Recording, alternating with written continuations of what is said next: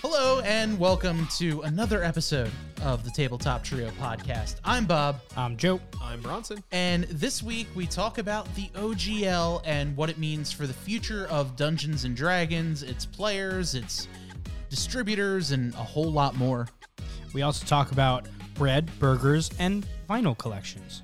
And the best and worst of your nostalgic video games from the past, and running out of room for your hobbies. It happens a lot. All that and more on this week's episode, Tabletop Trio. Welcome to Not that long. another episode of Tabletop Trio. I'm Bob. I'm Joe. I'm Bronson. And we got a fun one for you tonight. We're back. We're back. It's been quite a while. Purple Print says it's been a while. It Been a has while. been. Lot of stuff. We'll fill you in on everything we've been doing during our mini holiday break kind Hope of thing. everybody had a great holiday. Yes. Yeah. With the Christmases and the Hanukkahs, and I think we only hit one between Thanksgiving and Christmas. So let's just throw Thanksgiving out there. Yeah, Thanksgiving, New New Year's. Year. What else we got? Halloween. Nah, we were here for that. I know, but that's Yeah. my favorite. It's a fair point. We'll bring it back. Halloween. Fair point. But yeah, no, it's been a while. There's been a lot of stuff going on in the hobby world, if you will. Something that's very close to our hearts, and I feel like we should just get it out in the open. The OGL. God damn it, Wizards. How come I can't have one thing that isn't soiled by corporate greed? Soiled. Truly, like, I would love just one hobby that's just completely uninfluenced by corporate greed. Yeah. It was good there for like It was. 20 years. Look, I'm not going to pretend that Hasbro has always been the best with that. Owners of Wizards of the Coast, if you weren't aware, which I'm sure everybody watching this is. Yeah. But yeah, I guess our good run is coming to an end. I'm Yeah. trying not to doomsday it, and I'm trying not to be a shithouse lawyer about it. Yeah. But I feel like it's pretty clear what Hasbro's intention is when they classify one of their products under Wizards of the Coast as under-monetized. Money. Yeah, Yeah. literally just under monetized. And I think charging creators or whatever to use it, it's standard, run of the mill, but it's 25% for everything other than Kickstarter, 20% for Kickstarter, because apparently Wizards went to Kickstarter about it, and Kickstarter was like, that's too high, you got to bring it down. And Kickstarter is like, yeah, we got it down to 20%. We feel like that was a pretty good number. And it was like, to fucking who? Yeah. 20%? From the perspective I saw in the article that he posted, it was like he tried to pitch for lower, but Wizards wouldn't go for any lower. So it was either 20% or you don't have anything D&D related on your platform. Pretty much. Jesus. Yeah. It's ridiculous. Like I understand wanting to make money off of your project and your product. I get that. But Wanting to make money off of other people's products? that's not okay. Yeah. It's like me sitting there saying, you know what, Bronson, I put your stuff on my pretend race car. I deserve like 40% of everything you make. That's not how that works. Well, see, they Like- took it a step further, because the thing that I hate most about the new OGL is that if you put his sticker on your car, he could be like, hey, I really like that car. It's mine now. And then send you a cease and desist letter, and I will sell it as my car. Let me provide a better metaphor for what they're aiming for. What you said is close, but more accurately, you could be like, hey, I like the fact that your name rhymes, so I made my car's name rhyme. And I would come back to you and say, you have to pay me for that. That's about the level of vague that the OGL describes the But system. the new thing is now, if you create a source book, say all of the stuff that we have homebrewed as DMs, if we publish that anywhere and Wizards like what we made, they could be like, oh, that's really cool. That's ours now. We're going to monetize it. We're going to publish it. You need to stop publishing it. It's ours now. That's not okay. That is in the new OGL. And that is my least favorite part. That cannot be legal. It can't be. Like, If you sign the new OGL. I feel like, though, I would be okay with that if Wizards said, okay, I'm going to buy this from you. I'm going to buy your intellectual property, because it all comes down to intellectual property. Mm-hmm. Yes, you're using the Dungeons and Dragons format, but it came out of my brain. It's my intellectual property. If they were going to turn around and say, okay, we want to buy this from you, that's fine. You just bought this. It's yours now. However, I should be getting royalties. That's how it works in literally every other business. Right. To Purple Prince in the chat, yes, it does go back. I think they've already unpublished it. The OGL 1.1 is now no longer on 1.0 or 1.0. It's no longer on their website. It's already gone. Going forward, it is 1.1, and it is backwards compatible. If someone goes and makes not even backwards compatible, it's forced backwards. So if someone goes... It supersedes 1.0. Yeah, it supersedes. That's in the writing. So if someone goes and makes, even now, if someone goes and makes a 2E resource book as of yesterday or whenever it went live, they could take that resource book, publish it as their own, and send them a cease and desist. Yep. On the upside, Cobalt Press. I'm going to disagree with you on this for a second, but I want you to go through it first. What? Cobalt Go Press? through the description first, yeah. So, I'm not going through a full description. Cobalt Press obviously is going to be... I'm going to read you the 6-page press release from Cobalt Press. Yeah, they are going to be releasing their own core system that is completely open source and everything, and they have named it Black Flag. Okay. That, in theory, is wonderful. In practice, it is not going to work. They would have to so significantly deviate from the existing system that you'd essentially be breaking into tabletop systems we already have. So things like GURPS, right? If you don't know what GURPS is, it's basically a whole system designed around D6s and only D6s. Mm.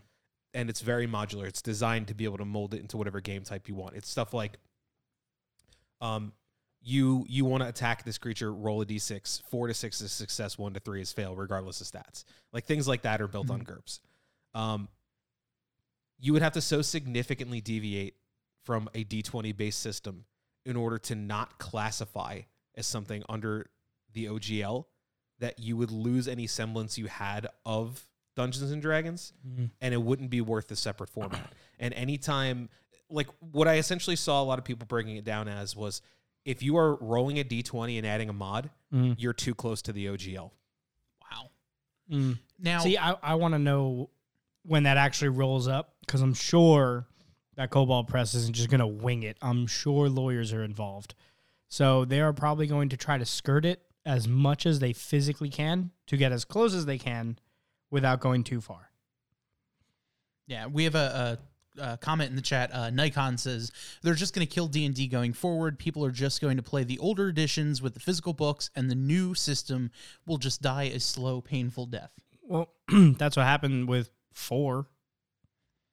You know, I'm so not versed in D&D. 4 was different. Didn't realize 4 even existed. Okay, so I knew 3.5 and what we play 5e. I'll give you a very brief non-biased summary of 4. I didn't play 4, but I know why it didn't work, because I've seen a lot of people complain about 4, and I kind of just gave it a general glance. 4 is not structured in the way that 3.5 or 5e is. It functions more like a video game than it does a tabletop role-playing game. So it was a major deviation from previous iterations of D&D and kind of lost the spirit of what 3.5 and 3 in Advanced D&D had done. So that's why a lot of people hated it. I didn't think it was a very good format. It had a lot of problems from what I can see with like character balance, and it was very difficult to bring yourself into those kind of meaningful role play scenarios because everything was basically designed around combat. That's the gist I got from it. I apologize if any of that's off base. What year was 4? Was that 2002? Was it 2006? Early 2000s, like 2004 or 2005 was, I thought, when 3.5 came out. And then in like 2009 or 2010, whatever, like the height of the popularity of WoW. June 6, 2008 is when 4th edition was announced at Gen Con in August. Right. Sorry, August of 2007. Core books were released June 6, 2008. Exactly. So like eight, peak WoW gaming, they I'm were just- trying to emulate that. I'm just trying to figure out when that corresponds to the OGL, because the OGL 1.0 was 2000 or 2002, which I guess would have been 3.5. So which is why there were 9 million resources books. So 3 came out, and 3 was very, very poorly written. The rules are cyclical and kind of confusing, and you can find contradictions of certain things. Not a whole lot's well defined. It was basically just an overall, here's kind of the gist of some rules for a role-playing game, but you do whatever the DM wants, which is okay. Yeah. But the problem is, instead of doing something so simple as that, they would say, here's the grapple rules. It's 4 full pages. If something you don't agree with in there happens, just change it. So then you have people who would try to stick to that Oh, God. like glue, and it caused a lot of arguments. So they decided to revise 3.0 into 3.5, and they changed a lot of the spells.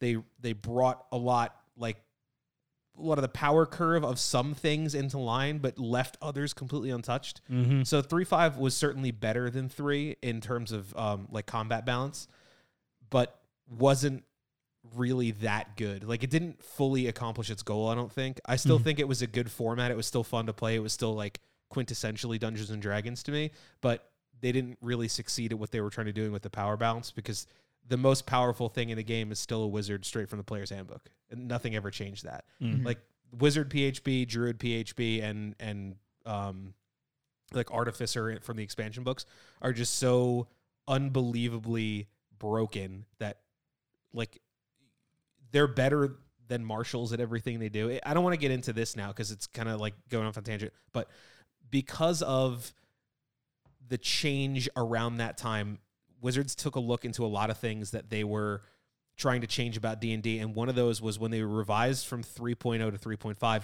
they didn't want outside story houses writing books for D&D that screwed up the specifics of what they were trying to build. So they didn't want it screwing up the power curve. They didn't want it screwing up the stories. They didn't want any of this shit.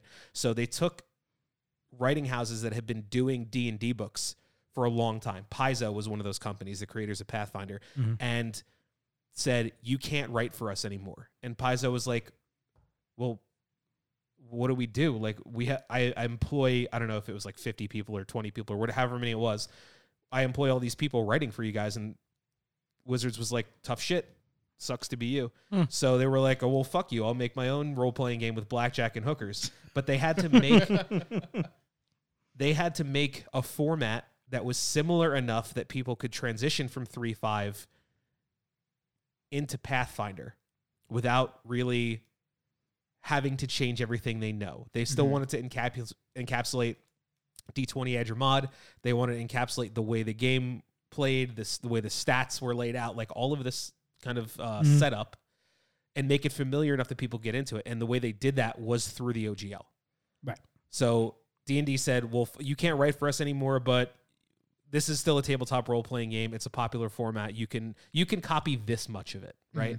Here's the homework. You can copy a little bit, but make it different enough so it's not the same. So then in that revision, while D&D was going down its 4E path to develop that, Paizo said, well, we're going to take our own game. And they wrote amazing stories, all new monsters, changed core art for how things look, kept a lot of what we come to know as like iconic fantasy from things like Tolkien works, right? Because those aren't, for the most part, copyrighted, because a lot of it pulls from lore, but there are certain things that are. So like originally in Dungeons and Dragons, halflings were called hobbits, and the Tolkien estate sued. I don't think Wizards owned it back then. I'm actually not sure about that. Whoever owned Wizards got sued by the Tolkien estate because they used hobbits. Oh, wow. So their cease and desist included saying, well, you can't call them hobbits anymore. So they started calling them halflings, and that wasn't a copyrighted name, so they could do that.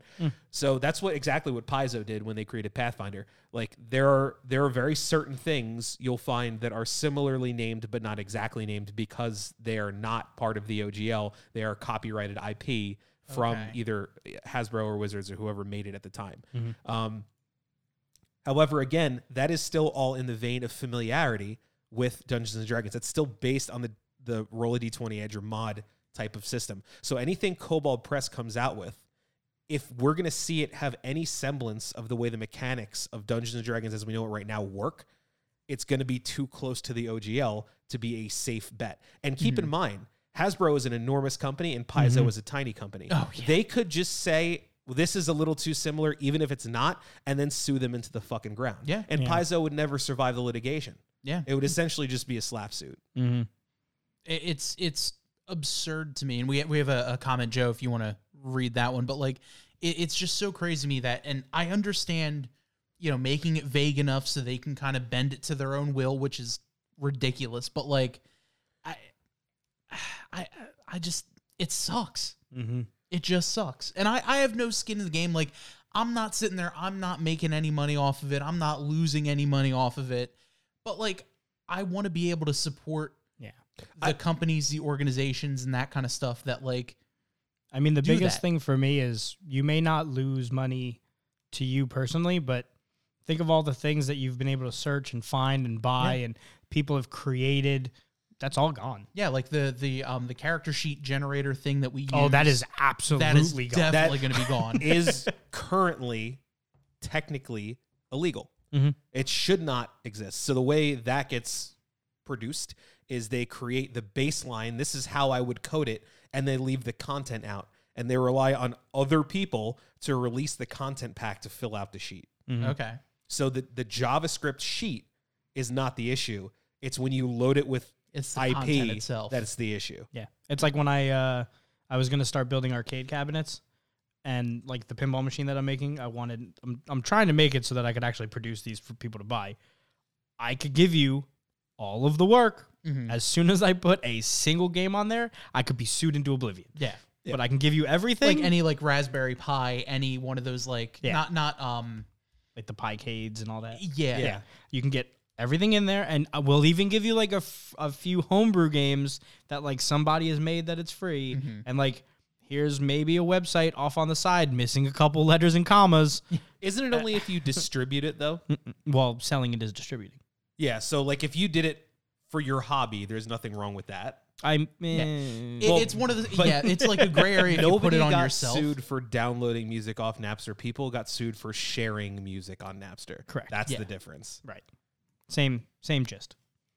So Nikon in the comments says Hasbro has no one to blame but themselves. Executives in the company made a very unrealistic promise about profit to their investors. First, they tried to mine the Magic the Gathering player base. Yeah, they did. For every penny that they will ever make in their entire lives. And since it's not working, they are now trying to make money through D&D players. They are determined to run the company into the ground for short-term profits. So I think you are right and wrong. I think they have been very, very successful in mining the Magic the Gathering player base. They have been selling out of $2,000 to $3,000 4-packs of cards, which is literally insane. Instead of people boycotting them, there are always going to be a few people that were like, aha, I'm going to buy these and I'm going to be a millionaire because whatever profits. So those all sold out. So Hasbro and Wizards are like, aha, it's working. Look at all the money we're making. So obviously when the meeting comes up and they're like, look what we did with Magic. Look how much money we're making because we're releasing fucking 700 products a year versus the normal, like, what was it, 8? I think this year they did like 20 something like that. It's an insane, like skewed chart. So I want to point out that Hasbro went back to the drawing board and tried to find a way to fix their stock. Like, this is why they're doing a money grab, right? At one point, Hasbro stock was, I think it was like 125 around mid 2020, it looks like. So that's probably the COVID dip, right? And then there's a slow recovery up until mid 2022, and now it's starting to drop again. Yeah. At current, Well, everything the is Hasbro dropping. stock, that's true. The whole market's dropping, but at current, the Hasbro stock is at half its peak. It's at like 62, 65, 93 right now as of close of market. But I mean, that's not just Wizards' fault, though. That's not Hasbro in general. But everybody's looking for a way to recover. Right. So here's my question to you guys then, and to the chat as well. Is COVID to kind of blame for this whole thing in general? No. Because the way I look at it is, everyone stayed home looking for things to do, gaming. They find, you can play D&D online. There are places like Roll20, all that kind of stuff. That's kind of also where I think Critical Role had a big explosion in their stuff. Yes, they weren't playing during that, but I feel like they found a big explosion with that, and it's kind of grown from there. I mean, my take on it for me is between all of the games that have been coming out and all of the TV shows and all of the movies that are referencing D&D, and then COVID happening, and a lot of players who were already playing were like, all right, now what do? We what's the one thing that we can keep doing with our friends? D&D, just online. I don't think there was any make or break for Hasbro on that, especially because they don't make any money through. I mean, I guess from D&D Beyond they made a little bit. Remember that during COVID time, Hasbro and Wizards of the Coast did not own D&D Beyond. So all the digital content that was sold, they got a portion of, but probably not the lion's share of. Yeah, probably pennies on the, or, cents And then, on the dollar. Roll20, Foundry, all the virtual tabletops under this new OGL, all illegal. Shit, yeah. The program is not illegal. The assets are illegal. Oh, yeah. Yeah. Even the Foundry includes the core rule books because it's under the OGL. Not anymore. Yep.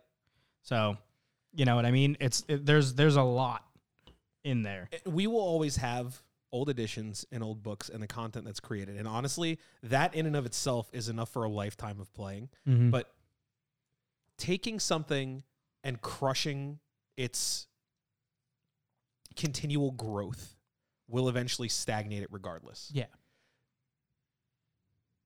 Nobody wants to just exist in a dead format forever, right?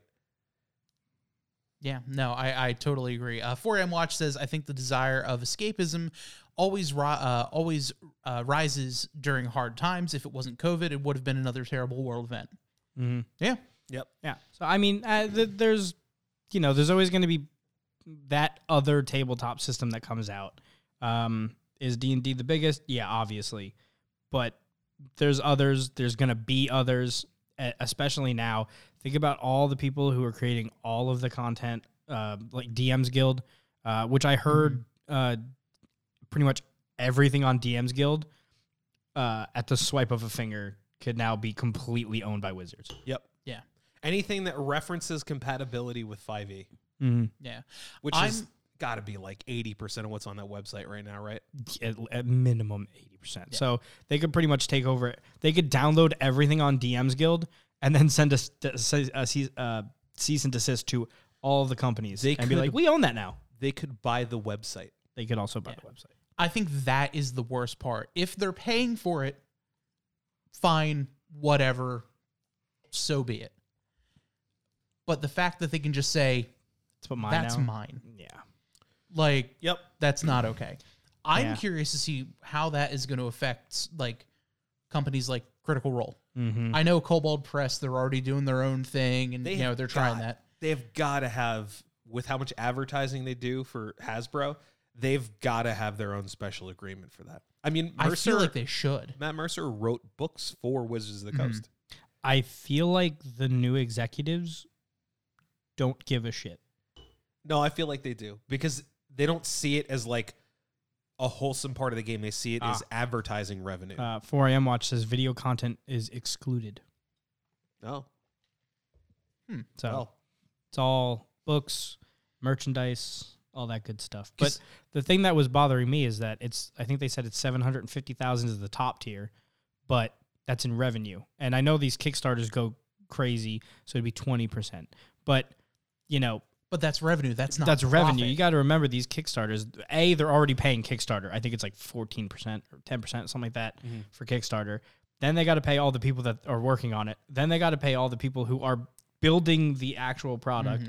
At the end of the day, they're not coming home. And they have to pay taxes. Material, taxes, everything. They're not coming home with $750,000.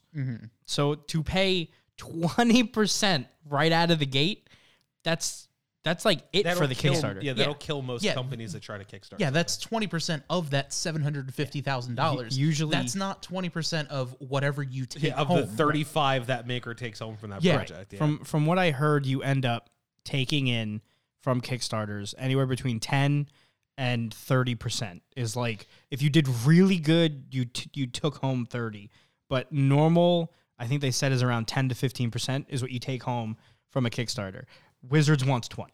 Jesus. So insane. Because even think if you're taking home 10% of that $750,000, that's what, $75,000. 20% of that $75,000 is no. Or they want 20% of that $750,000. I went to school for radio, so don't quote my math. 20% of $750,000, but $15,000. Yeah, so that's what Wizards takes off the top. That $15,000 just does not exist anymore. Yeah, more than 15. 20%. Well, 2 times 75 is 150. Move the decimal. It's it's not then.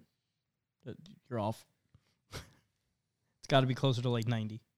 What? 20% of 75,000? 750,000. Oh, I thought it was 75,000. No. Then 150,000. Yeah, that's yeah. I'm like, no, that can't be right. My bad. Either way we move the decimal, it's still going to be 75, 150. Yeah, I'm picturing the little like loops that I was taught in like middle school. Shit, I still do that. It's still it's the easiest way to visualize it. Not according to new math. Listen, it works for me. It got me through engineering. I think it's a good method. You use what works for you. I went to school to learn how to do this. And how's that working out for you? Nailed it. Well, I think you're a wonderful person, so I think it worked out well. Nailed it. So, yeah, I don't know. This is going to go... We'll figure it out. I mean, I'm sure... I feel like at this point, it's just one of those wait and see kind of... I mean, people are starting to boycott already, so... Yeah. I mean, people are going to speak with their wallets, so we'll see what happens with the Hasbro market share. Yeah. If you have D&D Beyond, cancel that fucking subscription. Yes. Hit them where it hurts and let them know that this is bullshit. Yes. Yeah. I will not buy another fucking thing from Hasbro until it's reversed. Oh, yeah. And neither should you. And I was going to buy like 5 new Monopoly games. games. Do you understand the amount of like physical collection that Joe and I have combined? It's how disturbing. Much money we spend on literally not even just like independent creator branded things, like specifically Dungeons and Dragons branded things. I have the plushies. Dude, I have the big Tiamat. Literally all of the large dragons they've come out with. We both have every single special edition book and then a multitude of like the regular covers. Like, do they not understand that this community is going to be spiteful enough when you hurt its creators that that's going to stop? Oh, yeah. I don't think they're ready.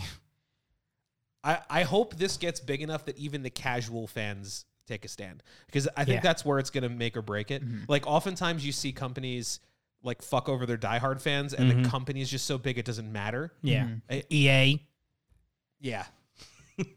Well, to be fair, the worst gaming company trophy was happily handed over to Blizzard of recent memory. Yes. So EA and Blizzard. Fuck you. Yeah. Demonetized. Just kidding. And we're not monetized. We don't care. Yeah, we can't get there yet. Soon, maybe. If you like and subscribe, maybe we'll do it sooner. Yeah, I'm. It's gonna be one of those wait and see kind of things. Yeah. I saw a lot of people, like you guys said, cancel your D&D Beyond subscriptions. Yep. I saw a lot of people even saying, don't be toxic, but call them and explain why, a lot of people why you don't like this. Call them because, and I agree with a lot of these comments. Anyone can ignore emails. Anyone can set up a, question, complaint, whatever, and it gets deleted right away. Yeah. It's a simple script, whatever. Call people. Call the message center and, don't be an asshole. Don't be toxic. Don't, oh, this is bullshit. Fuck you. Blah, blah, blah, blah, blah. Call them and just explain, look, this is why I'm doing this. I need to cancel, all that kind of stuff. Mm-hmm. Because kind of like voting, you vote with your feet. Nothing's going to happen until you physically go do something. Yeah. So cancel with your feet. Well, I mean, like, you can use a mouse with your hands if you want, if it's too difficult. That's but fair. Yeah, if you film, you know what? That's what I want. Anybody who watches this, if you're going to cancel your D&D Beyond, I want... Are we asking for feet pics? We're breaking into videos. Territory that I do not want expressed I want... in my name. This is a Tabletop Trio. It's not about... Joe, January 2023, I want feet videos. I want people... We're not asking for feet pics. Not pics. I want people to cancel their DMD subscriptions via feet clicks. That's what I want. That's where we're going. That's what we're doing. I appreciate the sentiment, but will not be watching any of those videos, and also clean your mice. Joe, our slogan is anything you can do on a table. Yep. Feet do not belong on tables. But they can be. I put my feet on my coffee table all the time. Uh-huh. Just saying. Fuck, you're right. Cancel Same. your subscriptions on your coffee tables with your feet. And D&D Beyond. But don't send me videos of it. Add us on Twitter. Send Tabletop Trio videos of it. Yes. Do not directly at me. At I'm Tabletop looking Trio. at you, You can Phil. DM. You can DM the Instagram account. Yeah. Hit us up. We'll post them. Or something. I don't know. Before I watch, says that'll show him.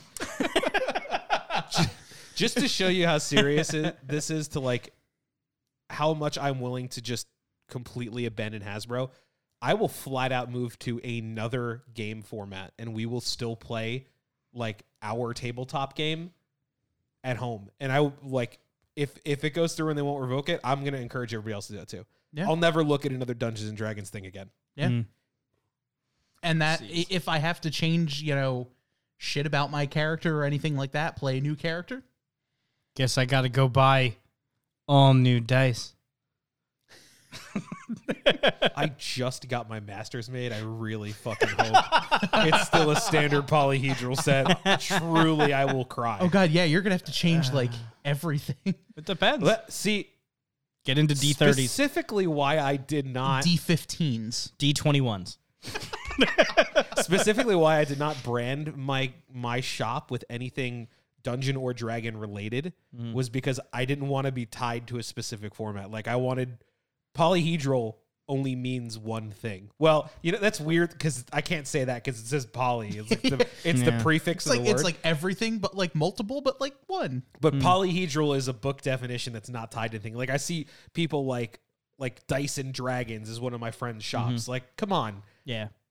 That's awesome. But at the same time, you are now tied to that brand. Yeah. Like it definitely gets the point across. It's a good name, but now you have a tie to that brand through your name. Also could open you up for copyright problems depending on how spiteful Wizards wants to be. And like I said, they could just hit you with a slap suit because they can. But Polyhedral Cathedral unrelated to Dungeons and Dragons. Nikon. My friend who is one of our DMs has like 20 plus of our 5th edition books. We can play homebrews that we create for the rest of our lives. So my group is angry, but we are not giving Wizards any more D&D money. Agreed. And I'm okay with that. Yeah. Yeah.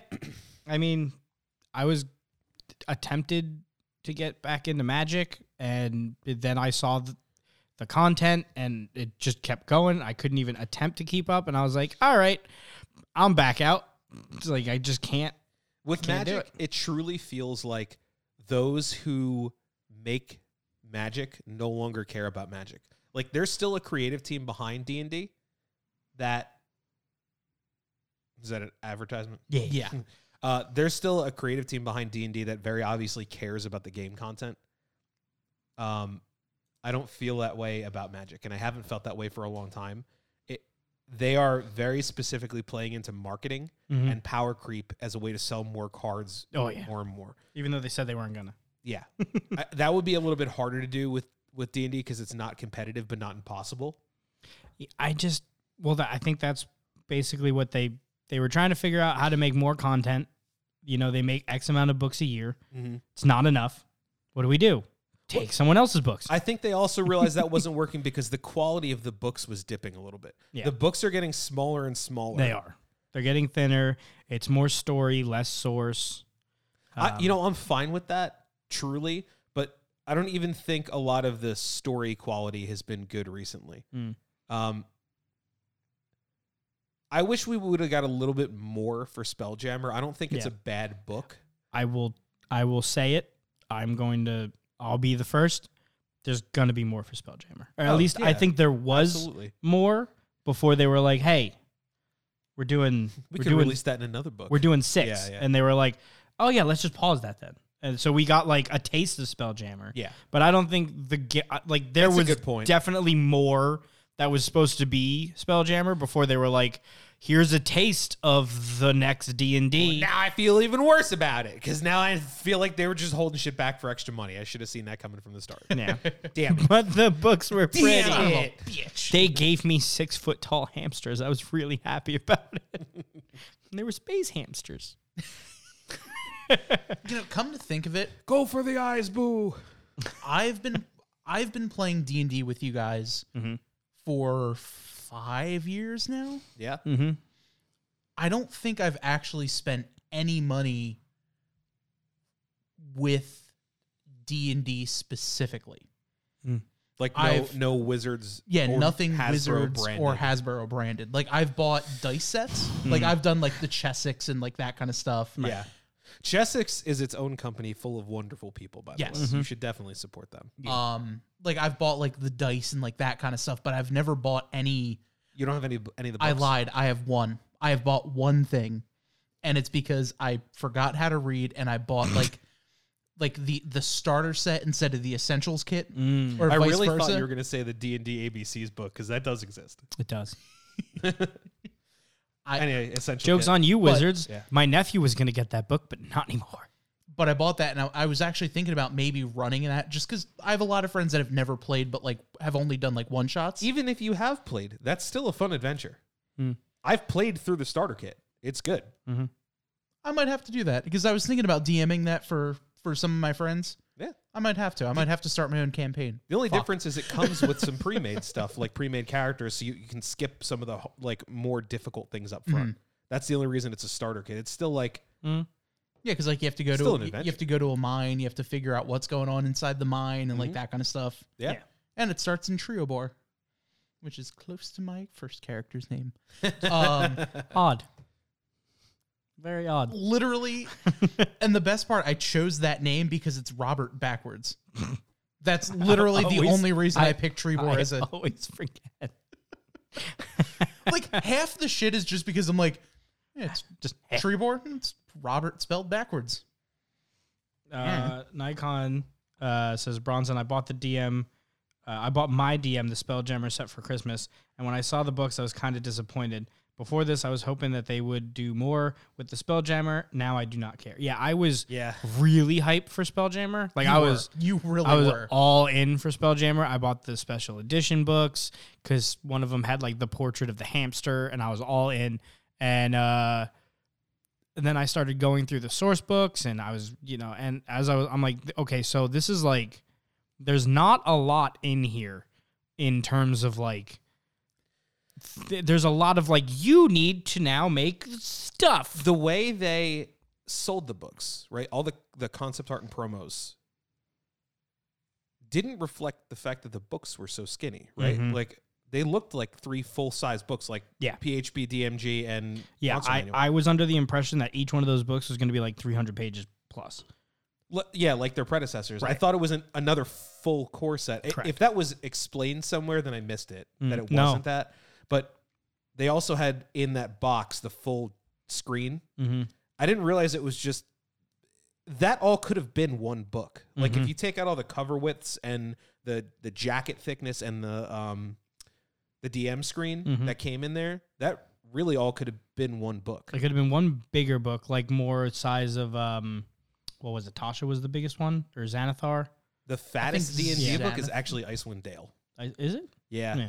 So, it's enormous. So it would have been that size, and it would have... It's like 2 Skags. Yeah. Well, Skag was a thin book. Yeah. So, I mean, yeah, it is what it is. we'll see what happens. And, obviously we're back here relatively often. So you'll hear updates as we hear them. And we'll talk about it and we'll get your opinion because that's always fun. And if we find a good alternative, we'll share it with you. Indeed. Mm-hmm. So as of right now, fuck Hasbro. Same. Yeah. Throw up your middle pinkies. I said what I said.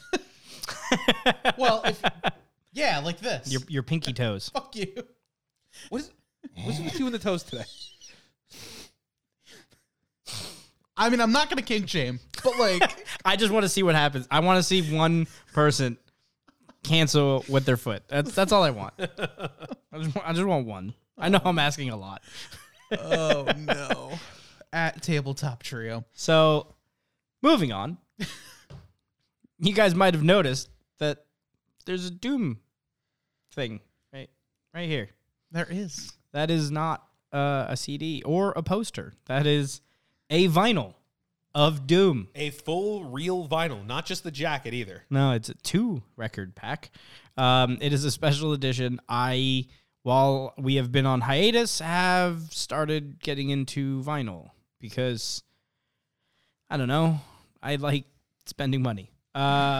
So behind us on the camera that you can't see is my full record setup. And right before we went live, we were... Why did I turn around to look behind you? I don't know. We were casually relaxing. Because you wanted to see that sweet, sweet Polyphia record behind it. Oh, yeah. It sounds so good. It's really good. So it's fun. I got Elena to get goosebumps several dozen times playing records. Because the quality is just insane. Hell yeah. But it's just been a fun, because now you get to go and see what records are available and then find out 10 minutes before we go live that one of the records that I have is stupidly expensive because they only printed it once. It's one of those things where I recently started getting into record collecting as well. Mm-hmm. I don't have a whole lot, but it is one of my favorite things to go to the local record store, which they do exist, and the one in Princeton is awesome. And it's not just what old people call FYE. Yes. Those are back, though. Yeah. They do have records. Did the one in Freehold ever actually close? Yes. Okay. Oh, yeah. They were all gone. All right. Okay. Then all of a sudden they were like, hey, we're back. Also, we sell pop figures now. That's their big thing. Cool. Really? Mm-hmm. But yeah, it's one of my favorite things just to go and look at the records. Mm-hmm. And they're moderately priced, like $20, $27, like somewhere in that ballpark. Yeah. You know what I didn't realize? Like, I know records are made of like a very hard wax, but I saw the process of a record being made where it was a green one with black specks, and it took a big lump of green mixed wax, and it looked like they threw it in like chocolate chips. So grab, if you could grab the Sonic one that's over there. It's green. It's heavy. There's 3 or 4 records. There are several dozen special ways to press records and squish all stuff in them. A lot of mine ended up being the special ones. I didn't know about it. But I was actually talking to Elena about like why records have kind of been a mainstay, why it's coming back harder now than ever. And apparently they're creating new, there's new like manufacturing going up just for records. And I landed on the thought process. Vinyl's been around since like the teens. The 45s, I think, have been around since like the 50s, right? About Something like that, about 50, 55. That's when 45s were like the fast, or this is what we got. When you think about us growing up, how many formats have we lived through? Oh God, we knew we had vinyl, MP3, FLAC. That's just computer format. Cassette. Oh yeah, I didn't even realize you were cassette, talking about analog 8-track, too. CD, MP3, iPod. We didn't now live through 8-track. It was there. You had it. If your parents had one, you were playing with it. That's true. There was So- 4-track before that. Yeah, no one. We don't talk about 4-track. Then we had the digital age with like AOL radio and shit like that. Then we had broadband speed. Then we got streaming. then it's on our phones, then it's this. So we've lived through like 5 to 7 major shifts. Yeah. But none of them are still here. Streaming is because that's the new. But it's all compressed. That'll be the norm. Yeah, but it's compressed. And you hear it. Vinyl has outlived all of them. Mm-hmm. And it sounds cleaner than most of them. I think because, correct me if I'm wrong, and I might be, doesn't vinyl have the highest fidelity of any physical format, like analog format? Oh, that's so Yes. pretty. Yeah, so when I saw like that, they basically took a big chunk of green wax and threw it in what looked like chocolate chips. They were little black wax specks, and then they pressed it with like the mold pre-audioed. I guess I don't know what it's called when you put the master. Okay, yeah, they pressed it with the master, and it like all squished out the side, very like. And then they cut them. Put this thing in a press, satisfying, and then they put it on a little machine, and then it brought the blade in and cut the exterior like off. Here's a green one. But there's also no other format where the art can be represented as the physical medium other than like putting a sticker on a CD. I was going to say CDs get the sticker. But like the core of that here's the Sonic one. Oh, that that's is so pretty. artwork. So this was a one-sided record, which On I didn't know artwork. existed. Mm. It actually has Sonic and Eggman in the record. You can't play this side. There's no actual grooves on that side. I didn't know that was a thing that exists. We'll throw it up on the Instagram later. Which, by the way, we did take a video of the Doom record turning. If you want to see that, it's on the Instagram. That's awesome. Yeah. I made the mistake of trying to play this. That's why I know it doesn't work. In the chat, Surfer KWC says, my wife and I love getting the special editions of our favorite bands. I could not agree more. Same. Recently, I've really gotten into the band Ghost lately. What kind of music? They're like prog metal. Okay. I know who they are. Really, really like them. I think you guys would like them too. Yeah. I'm a fan. Very, very melodic, like melodic metal, not like hardcore, like screaming, anything like that, but just really fucking good. I forget what the album, but it's on a special edition clear white vinyl. Love it. Ooh. And it is gorgeous. And I think the best way to describe Dice Goblins are like the people like Kyle here who get the special edition vinyl because it looks pretty. So I have... That's why I love Dice. It looks pretty. It's art.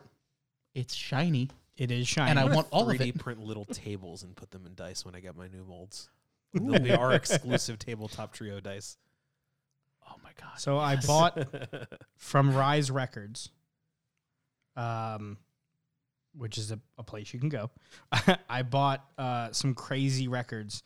So the new Polyphia album is coming out. Well, I guess it's already out for streaming, but the records have to be pressed. So I'm getting it in March. It is a like blood red album. Oh, hell yeah. And I ordered several other albums from Rise because it turns out a lot of my favorite bands just happen to be there. Dance Gavin Dance has several albums that you could buy on vinyl with like Well, special... Rise Records is a record label. Yeah, but they sell vinyl through their website, which is amazing. So I was able to pick up like some really fun Memphis made special Fires on editions. Rise, too. Yes, they are. I had it in my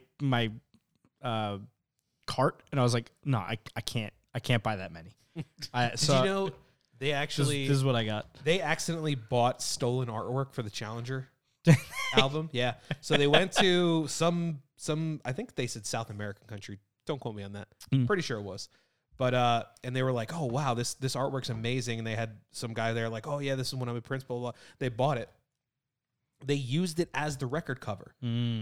They put out the fact that they were like, "This is going to be the record cover. We're producing our record with this image." And the artist contacted them, and they were like, "Hey, that's my work. Like, I still have the masters of that.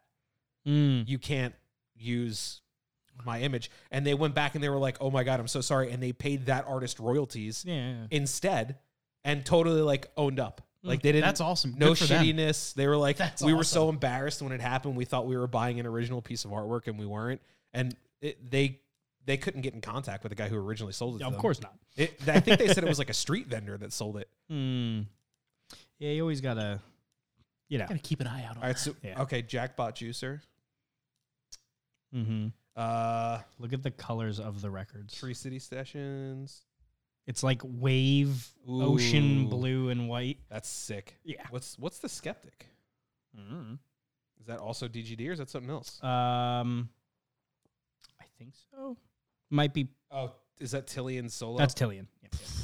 And there ain't no way I'm buying that. Listen, I like some of the songs that were on there. I know. Some of them are really good. This is so good. There's other artists. It's not just him. He has features. That's true. I was like, Why'd you have to do that? Why'd you have to go and let me down, Tillian? God damn it. So, I'm really excited. I love having like a record station. I love the sound. It's just different. Mhm. Like, so I was listening to Streetlight. I've been listening to Streetlight since I was in middle school. I was listening to Everything Goes Numb, the vinyl. Joe got me into Streetlight in middle school. Or high school. High school. Yeah. I didn't know you in middle school. But I was listening to it on the vinyl. I was like, holy shit. I've never heard those instruments like that. Mm-hmm. Like, I think on my particular record player, the mids come out a little higher than the highs and the lows, which is like such a fun thing about record players is the needle constitutes what you're going to hear. So some needles have better low frequencies. Some needles have better higher frequencies. I have a stock needle on this record player. You know, I did not know that. Yeah, I didn't either until a couple weeks ago. I was Wild. shopping for that one, and I started listening to because this one I could change the needle, and I could do 5. There were 5 different needles. One of them is mono. If I only listen to mono records, What? I could change the needle to a mono needle. It's a thing. How do you have a stereo needle? It's all magnet shit. It's 2-channel. Huh. Yeah.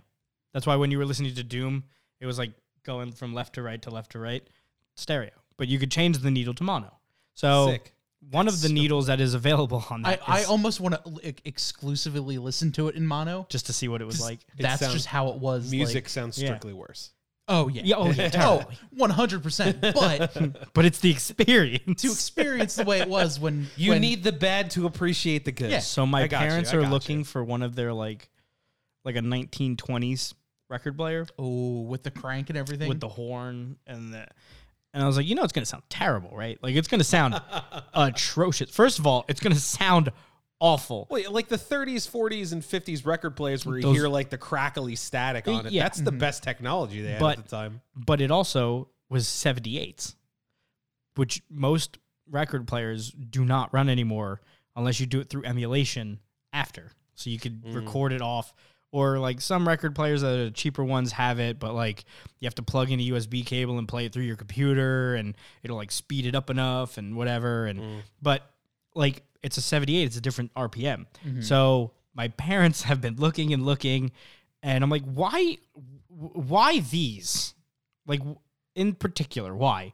And they're like, well, we have some. And I was like, okay, I could just, they're like, yeah, but we want to hear it from that. Not we want to hear like- the way it was intended to be listened on. Right. And I'm like, all right, fine. So I was at some old antique shop in like the middle of nowhere, and I thought I found one. It was an old ass record player from like the 30s, and the guy even had records for it. And I was like, oh, this is perfect. I think this is the one. Turns out, that was a very specific record player that had its own speed and its own needle. That was the Cutstown Folk Festival, Yeah. right? We Yeah. found that one. Yep. With So- the like really papery. Yeah, it was like Yeah, papery records. Oh, wow. And it was its own thing. So that was like a whole other world of records where it's like, oh, we don't just have 78s, 45s, 33s. We had something special that was like a proprietary system for whoever it was. I forget the system. Purple Princess sounds on brand for you, Joe. Yeah. So it's wild, but I've been really enjoying. We have Can't believe you didn't make a record player pun. Sounds on point for you, Joe. It sounds like. Well, over the summer I bought We Are the Union's Ordinary Life album. Really cool special edition. It's white with all these different like paint splatter. It's based off of their Boys Will Be Girls music video. So it's like paint splatter, everything. Really, really pretty vinyl. But I also got a plastic single from like one of Jer's upcoming songs. I cannot get it to play on my record player because it's plastic. Turns out it was a CD. Well, the plastic should still. It's like very thin plastic. Like I pick it up and like you can make it do the. Oh, it's like a floppy disk. Not even like I'm gonna bring it next week. I believe I have a record player that'll actually play that. So my dad had a good record player. No offense to my mom, but my dad had like record player. Like he had like the stereo, you know what I mean? Like the fucking Sega Master System stack of record player where it was like record player, cassette tape with the fucking equalizers. I have that. Yeah, a whole other equalizer rack. That is currently in my dining room. For those who did not grow up with Joe, saying that Joe's dad had good audio equipment is like just repeating yourself. If you're mentioning Joe's family and audio equipment, you don't have to mention that it was good audio equipment. Joe, like from the moment I knew him, had full expensive recording setups in his basement his whole life. If like in the future, should we mention Joe's family, immediately assume any audio equipment was the highest tier you could buy. You know, that tracks for all the equipment that we have for this show right now. Where do you think he gets it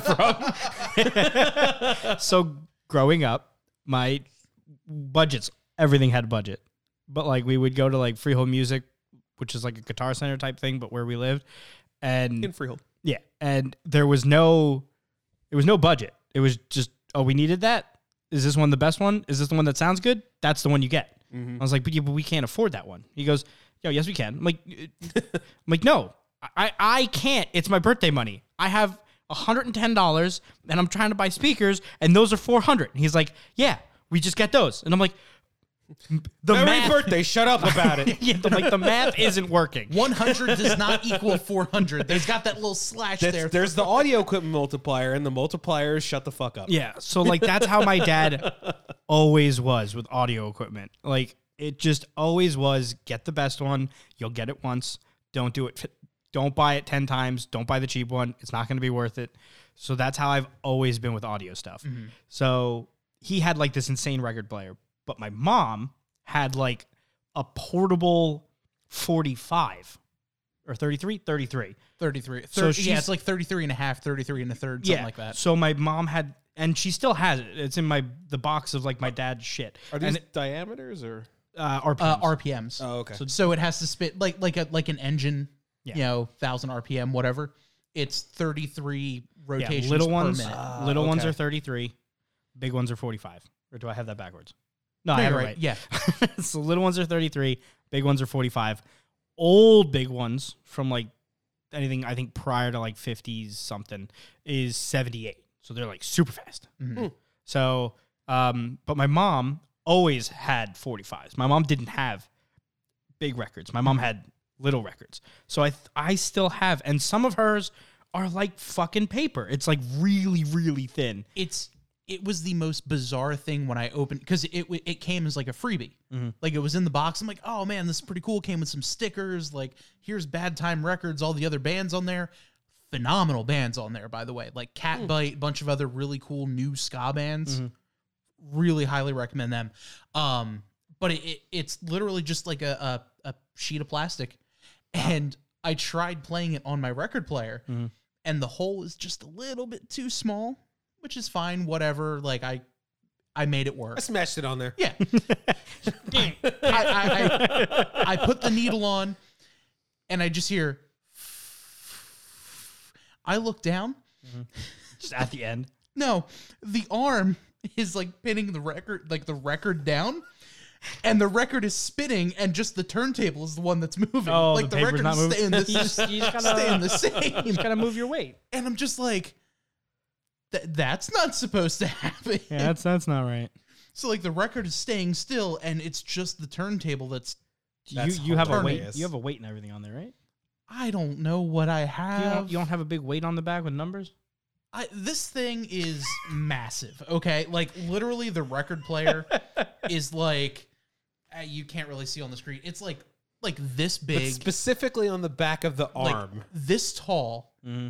and it's a cabinet design. Yeah. So it like opens up. Mm-hmm. I think there's I don't know. I don't know these things. This thing's ancient. Like it's from my girlfriend's grandmother, and this thing can play cassettes.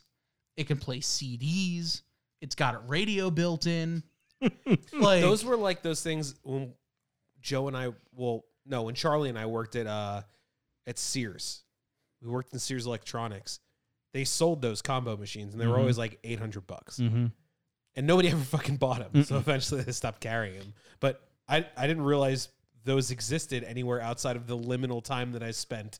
So in the Sears in the selling 70s and in the 80s, that was top tier. Like, you know how now you walk into someone's house and they have like the Sonos system and like the Bose and stuff like that. When you walked into someone's house in the 70s and the 80s and you saw wood cabinets, like wood cabinet speakers, which I still have downstairs. Yeah. And then like just a fucking tray from the floor to about 4.5 feet tall, just full of fucking audio equipment. You know that someone there plays really loud music. so that is the exact system my dad has. Oh boy. So my dad has probably about a 4.5 foot tall cabinet. That's what it was, man. It's got a record player. It's got a radio. It's got a nice EQ system. Dual tape decks. Dual CD players. The tape decks were to record the records. So you could go on to the move. Exactly. So he has that. He had speakers, but they're so old they like dry rotted. A friend of mine gave me 2 other speakers to replace them. We just need to run the cable. He also had that thing wired to outdoor speakers. Yeah. So we have a couple outdoor speakers on our deck that when we got some work done with our deck, our contractor said, "Oh, what are these for? Fuck it, whatever," and snipped the cable. Oh, and we didn't realize this until one day my dad's like, "Oh, shit, we don't." Oh man, and because there was just a random speaker wire just floating around, got caught up in the lawnmower, which is why we figured it out. Yeah. Damn. That sucks. But like he has that set up for the outside. Like we had an antenna on the roof until a hurricane blew it off, and that got like stupid radio signal. Like yeah, those things go. My neighbor back here has one, and every now and then I want to call him and just be like, "You still use that thing? Give me. If you're not using it, let me know." Can I have?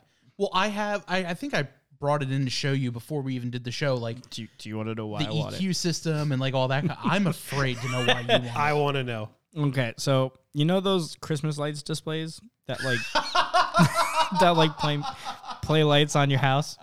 Yeah. Okay, you know how there's music that plays? Yeah. Okay, well, that's run by a computer, and that actually is set to FM radio.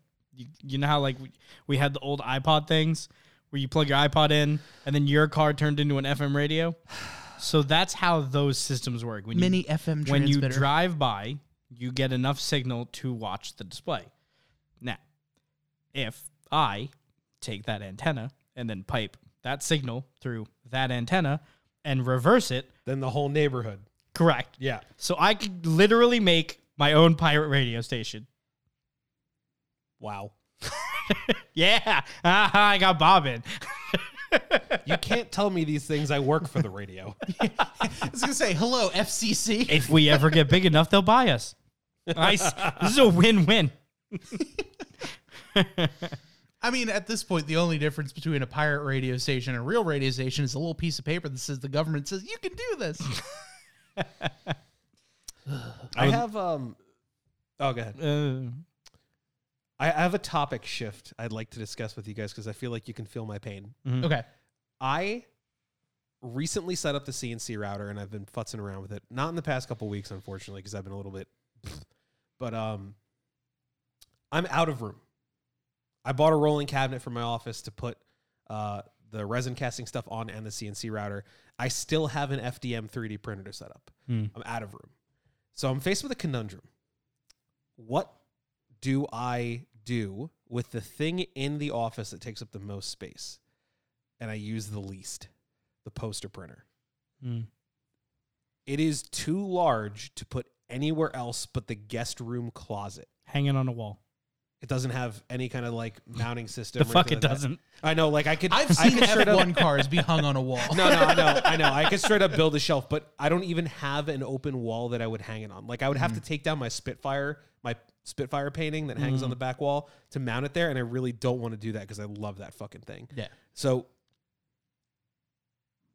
do I sacrifice the poster printer to neaten up the office? Because I would love to have like these behind on the wall and put all the printers in a row. Like the 3D printer, the FDM, so the resin, the FDM, and then the laser I'm still laser working on engraver, that. and then the CNC router. All lined up like my maker station. That would be fucking sick. Yeah. That would And then be have really like cool. my resin casting set up there with the pressure tank and all that. I would love to have that all in one spot, right? Because right now they're strewn in all corners because I don't have the space for them. But I have to get rid of the poster printer for that, which I use all the time for DMing. I'm kind of like at a loss. There's no other spot in my house that the poster printer wouldn't go or would go that wouldn't look like just a sore thumb, like garbage I was storing somewhere. So, So Purple for the, Prince for the has guys a- in the chat, yes. the poster printers are about 5.5 feet long, and they are about 3-ish feet tall. They weigh about 90 pounds. I don't know if yours is lighter. Mine's Mine a is big bitch. heavier and taller. Remember, mine's the older version of yours. Yeah, but mine prints 40s. I think yours prints 30s. No, they're the same width because mine has those doofy end caps where all the software is, and Oh, yours right. is actually like efficiently made, and it's also 4 feet tall. Like it's Yeah, they're tall. a little bit more than that actually. It's up to like here at full height. Oh, yeah, you're right. They are taller. Well, you have the newer one that's more squat. No, No, I was just misremembering. Oh, It's okay. about chest high. Yeah. It's about 5 feet. So realistically, I can't even put a shelf over it because then I have to move that big picture I have behind it. What do you do when you run out of? I just have to buy a bigger house. So now. I know. That's the solution. I know that those things are held on by 4 screws. Yeah. So if you unscrew those 4 screws and make L brackets, you could technically mount it like a keyboard anywhere. Then you can now you're free. Yeah. Because I was thinking to do the same thing. Because I have nowhere to put all my 3D printer stuff. So I keep one in my office. It doesn't work very well because it's just there. Yeah. And then, as you can see, they're not back here anymore because I keep moving them. Here was the problem where I couldn't mount it somewhere. In order to access it, should I need to clear a jam, which is an old machine, it happens all the time. The front opens up like a big, like a trunk, like a car trunk. Oh, yeah, you're right. And I have to be able to fully access that. So if I were to even put it like down here, I would have to have clearance above it on a shelf or a removable shelf. And then it becomes a pain in the ass to do anything. Is there a way, and this is me not having any technical knowledge whatsoever, is there a way to 3D print any kind of like reverse hinges? So instead of it It having won't it be go, strong enough for how heavy that machine is. So, oh, okay. Purple Prince says rotating hinges rotates forwards 90 degrees. What? Rotating hinges. Also offered, I can ask my shop to make some custom brackets for you. That would be really cool, but I'd still have to find a place that it would be appropriately wall mounted. Like part of the reason I want to put cabinets there is because I also need the storage for all the supplies. Like what I would do is I'd put cabinets there, have everything set up in its own independent station, and then use the rolling cabinet somewhere else to actually free up a little space in the office. Right now it's incredibly cramped. Like I can't do the VR stuff in my office anymore because of how much shit is in the office. So I feel that. yeah, I was debating moving it into the guest bedroom's closet, which is a big walk-in closet that we don't use really. It's like got spare clothes storage for like our winter clothes and stuff, which I could move to the garage in totes. But Then I don't have anywhere to put the Bowflex that I currently have in there, which I have now started using again because I'm trying to lose weight again. So this is the tipping point. I have now bought so many large hobby things that I have legitimately no room to put anything else. Yeah, I'm there. So what do we do? I started going up. I was thinking of that. I feel like Joe's the worst person to talk to about No, I was thinking that. But you see, the problem is all of the maker stuff that we have doesn't have fixed height. The 3D printer, you moved it out here. I told you. Yeah, has a lid that you have to lift off the entire chassis. Yeah, so that would be an upper. But then fill it like this up here. Not that. There's step stools. So like my other 3D printer, I don't think you realize is how fixed height. far down the reel of paper is on that machine. I'm not talking about the printer at this No, point. I know, but in order to mount shelves over it and put that as the upper over the poster printer, it's like there's too much space it needs. It probably needs the reel is 2 feet off the ground and the whole thing's 4.5 feet tall. Like at this yours point, is a little different than mine. Mine, yours is newer and better. Only by like 2 years. Mine was still created in the design credo for electronics, where it was like, we don't need to conserve space, just make this fucking huge. So yours was 2000, mine was 2002. A lot changed in 2 years. Yes, those end caps on either end of mine are literally First of all, completely empty. I got Windows XP support. Yeah, exactly. A couple more comments. 4 a.m. Watch says, just buy a bigger house. That's what I'm saying. That's where we're at. Purple Prince says, call me, I'll reload it. What if we take the legs off? Why do we need to hang it high on the wall? Hang it 2 feet off the floor? Because then it's basically in the same space it is now. Like, then I can't put a shelf over it because the swing arm opening on the top. No, you can get one of those. Oh. Like, the front cover opens like a car trunk. Yeah. And I need to access that to clear, like, paper jams and stuff. You could put that on you could technically put it on casters or something, so you could just roll it out, change it, and roll it back into place. What if you That's had, true. like, you know how, like, they have, like, the standing desks, and, like, when you lift it up, it rises, but also comes towards you, and, like, some kind of, like hinge system? Is there a way you could mount it down low? You could put your entire workstation on a sit-stand desk. That way, if you need to reload the paper, you just press the button and the whole desk goes up. That's true. That's a good idea. I wasn't intending on going that expensive, but if it means I get to keep all my hobby stuff, I think it might be something I'll look into. Mm-hmm. I'm glad we had this talk. Mm-hmm. We're getting ideas. That's dude, what you I've come been to thinking- Tabletop Trio for. The ideas. That's all I am. All I am is an idea spitter. We just had our first tabletop discussion. That's it. End it. Well, good night, everybody. So, yeah. So, I guess we should explain why we've been gone for like a month and change. Yeah. Other than holidays? Well, it was holidays. It was work. It was Trips. unannounced. Three of the 8 weeks that I missed, 2 of them I was sick, 2 of them I was on work trips. Yep. Then 2 of the other weeks I was sick after I got back from a trip, which was an unexpected vacation. Not lined up with the weeks that I got sick. Not lined up. Yes, I got kidnapped to Purple Prince's motherland. I was in Poland for about a week and change, of which I got some really fun stuff and really fun stories.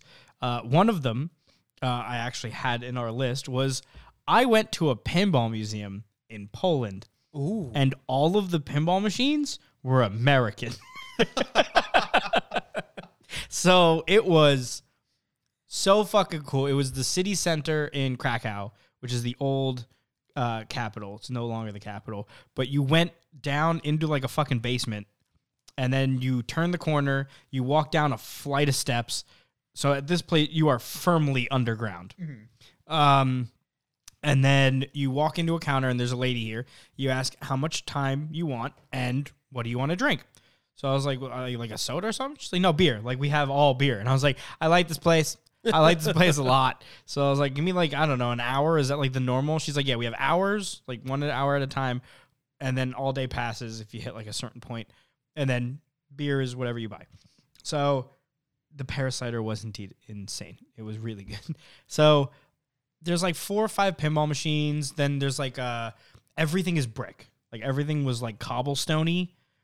So like column, they had like the archways. Everything looked really old. And there were like 5 pinball machines up front that were like the Addams Family, the basics. And then we walked through this little opening, and they had a pinball machine from 1955 with a plexiglass side and lights in it. Because the old pinball machines, you know, when they're like bling, bling, bling, bling, and everything was like literal like flaps that flapped open. While you play the pinball machine, you could actually watch the mechanisms like opening and closing. Oh, that's so cool. And I was like, that is the coolest. Yeah, the pinball machine was beat to shit and the flippers barely worked because of just the age. But to be able to watch them and play, really cool. So I'm like, yeah, there's like 10 pinball machines in here. They had a couple of arcade games. Like they had the Aerosmith Revolution gun shooter and like the Terminator game. What? Oh, you don't know about that? Nope. Okay, Aerosmith made a video game back in like the 90s. It's in Sega and it's in the arcade. It's called Revolution X. Really fun shooter game. It's 3 players, which is really weird. You say that like Steven Tyler did the coding for the game. He's one of the main characters. They get abducted, and then It's you like the you Michael are Jackson shooting game. You are shooting people to an Aerosmith soundtrack, trying I to know. save Aerosmith. But you said Aerosmith made a game, and I was like, wow, I didn't know Steven Tyler was into programming. What if he was? You can code he to does far too starring many drugs to Steven do that. Tyler. So I'm like, how are we going to spend it? Like, how much time is down there? It's not really a museum. It's only like 15 pinball machines. I'm playing. I hit all of them. It's a good time. Then, like, I'm looking around the corner. I'm like, wait, that's another archway. So I walk that way. Just like 75 more machines in this direction. They had machines I've never seen before. There was one, shouts out to fucking Jersey. There was a Jersey Jack pinball machine. Oh, that's cool. In Poland. Jersey Jack is a pinball manufacturer, obviously in Jersey, who makes some of the crazy newer pinball machines with like the LCD screens and RGBs and fucking everything. So there was one there, and I was like, my hometown, we're here. Yes. And then they had the fucking pinball machine my parents have. Oh, that's They had so Swords cool. of Fury, and Wow. there are only 2,000 made, and that was in '88. So you got to imagine that, like, obviously, now you know where 1/1000th of them are. I know 2 of them have been located. So I set the high score because, like, I had to. High score syllables or symbols. Ass. No, I did EAJ. Gotta go eat at Joe's. Who the fuck is Eej? Yeah, who's it? Why does he have the high score on every machine? I put it on like 3 of them. That is so cool. I had like 3 machines back to back. There was the coolest one I saw that I didn't know was made Williams. I swear to God, in like the 90-ish area, they were just like, fuck it. You got an idea? Let's fucking do it. It's a dirt bike pinball machine that plays pinball this way. What? But then also plays pinball this way. So A dirt bike pinball machine? it's a dirt bike. So it's like you are a dirt bike. Your ball is a dirt bike, basically. Got it. So when you shoot the fucking ball, you start there and start shooting up instead of sideways. So like you're literally shooting against gravity to get the When ball you back. said dirt bike pinball machine, Oh, you meant like it was what like, I imagined was a dirt bike you sit on where the brake and accelerator handles are the flippers. With Don't the whole give machine Joe in you know, ideas. if Williams still existed, they probably would have went for it. They were wild. They were really, That is really wild. really cool. So that was a fun game. And then everything else was pretty much like all the basics, like all the ones I have in my pinball machine, they were all there. I mean, literally all of them were there. So I was like, and this one, and this one, and this one. So that was a lot of fun. And now you're just like, how do I get this dirt bike one onto my machine? That's what I was thinking. Cause I'm like, cause it was tall. Like it wasn't even like, it was like normal size. It was like, think of a normal pinball machine back. Just copy and paste another one, just right on top. So you're just like, You were firmly looking up. Like that's you need so cool. You need 8-foot ceilings to play this pinball machine. Pinball pachinko. Pretty much. Ooh. So it was wild, but it was really fun. Nice. So yeah, I was exploring Poland and finding all American things to do. And one of the places we found was a burger place, which led me into the topic that I had for today, which was what's your favorite burger? What is the most insane burger? Because I went to this place called, it was something Forum, and they had like each section. It was really cool. It's something that I've never seen in America. It was kind of like a mall where like, you know, you go to like the food court. So it's kind of like that, but there was no mall. It was just a food court. Huh. So they have that's like Reading Terminal Market that we visited when we went to PAX. It's exactly like that. You walk in, there's a little building, then there was just like, yeah. You would love Reading Terminal Market. So my God, yeah. It was like that, but they had like an American section, burgers, Japanese with sushi. Then they had another one for ramen, traditional Polish, and then like a handful of other ones. And then out front there was like a cafe and bar. So you just hit up everything in one spot. And that was it. It was Hala Forum. So I was like, you know what? I'm not that hungry. Let's just do a burger. I'll get the Hala or the Forum burger, whatever it was called. No big deal. Fucking 10 minutes roll by. Burger comes. I shit you not. That big. I was like, sheesh. I'm like, how the fuck am I supposed to eat that? So it was two patties, but you can only see one. One's hidden. An egg, bacon, pork, lettuce, pickles, onions, just fucking everything is there. So it's a breakfast burger. On a black bun, Yeah, because there's egg on there. I guess. Breakfast. So I'm like, let me just squish it down real quick so I can take a bite. So I just push as hard as I could. Let go. Still that big. I'm like, I still can't fit my mouth on it. Not with that attitude. But I went for it. Oh, did I try? And I have a beard. That's not something you should be attempting. God, do I try? With the beard. So Aleda's watching me try to eat this fucking burger. And it was so good, but it was just like, at some point I had to give up and start using a fork and a knife because it's just... Quitter. I'm just picturing couldn't. like lion eating a gazelle and like all Did it like, look like it was the yolk? entrails, all like yolk dripping down through your beard. You had to take a shower afterward. I really did.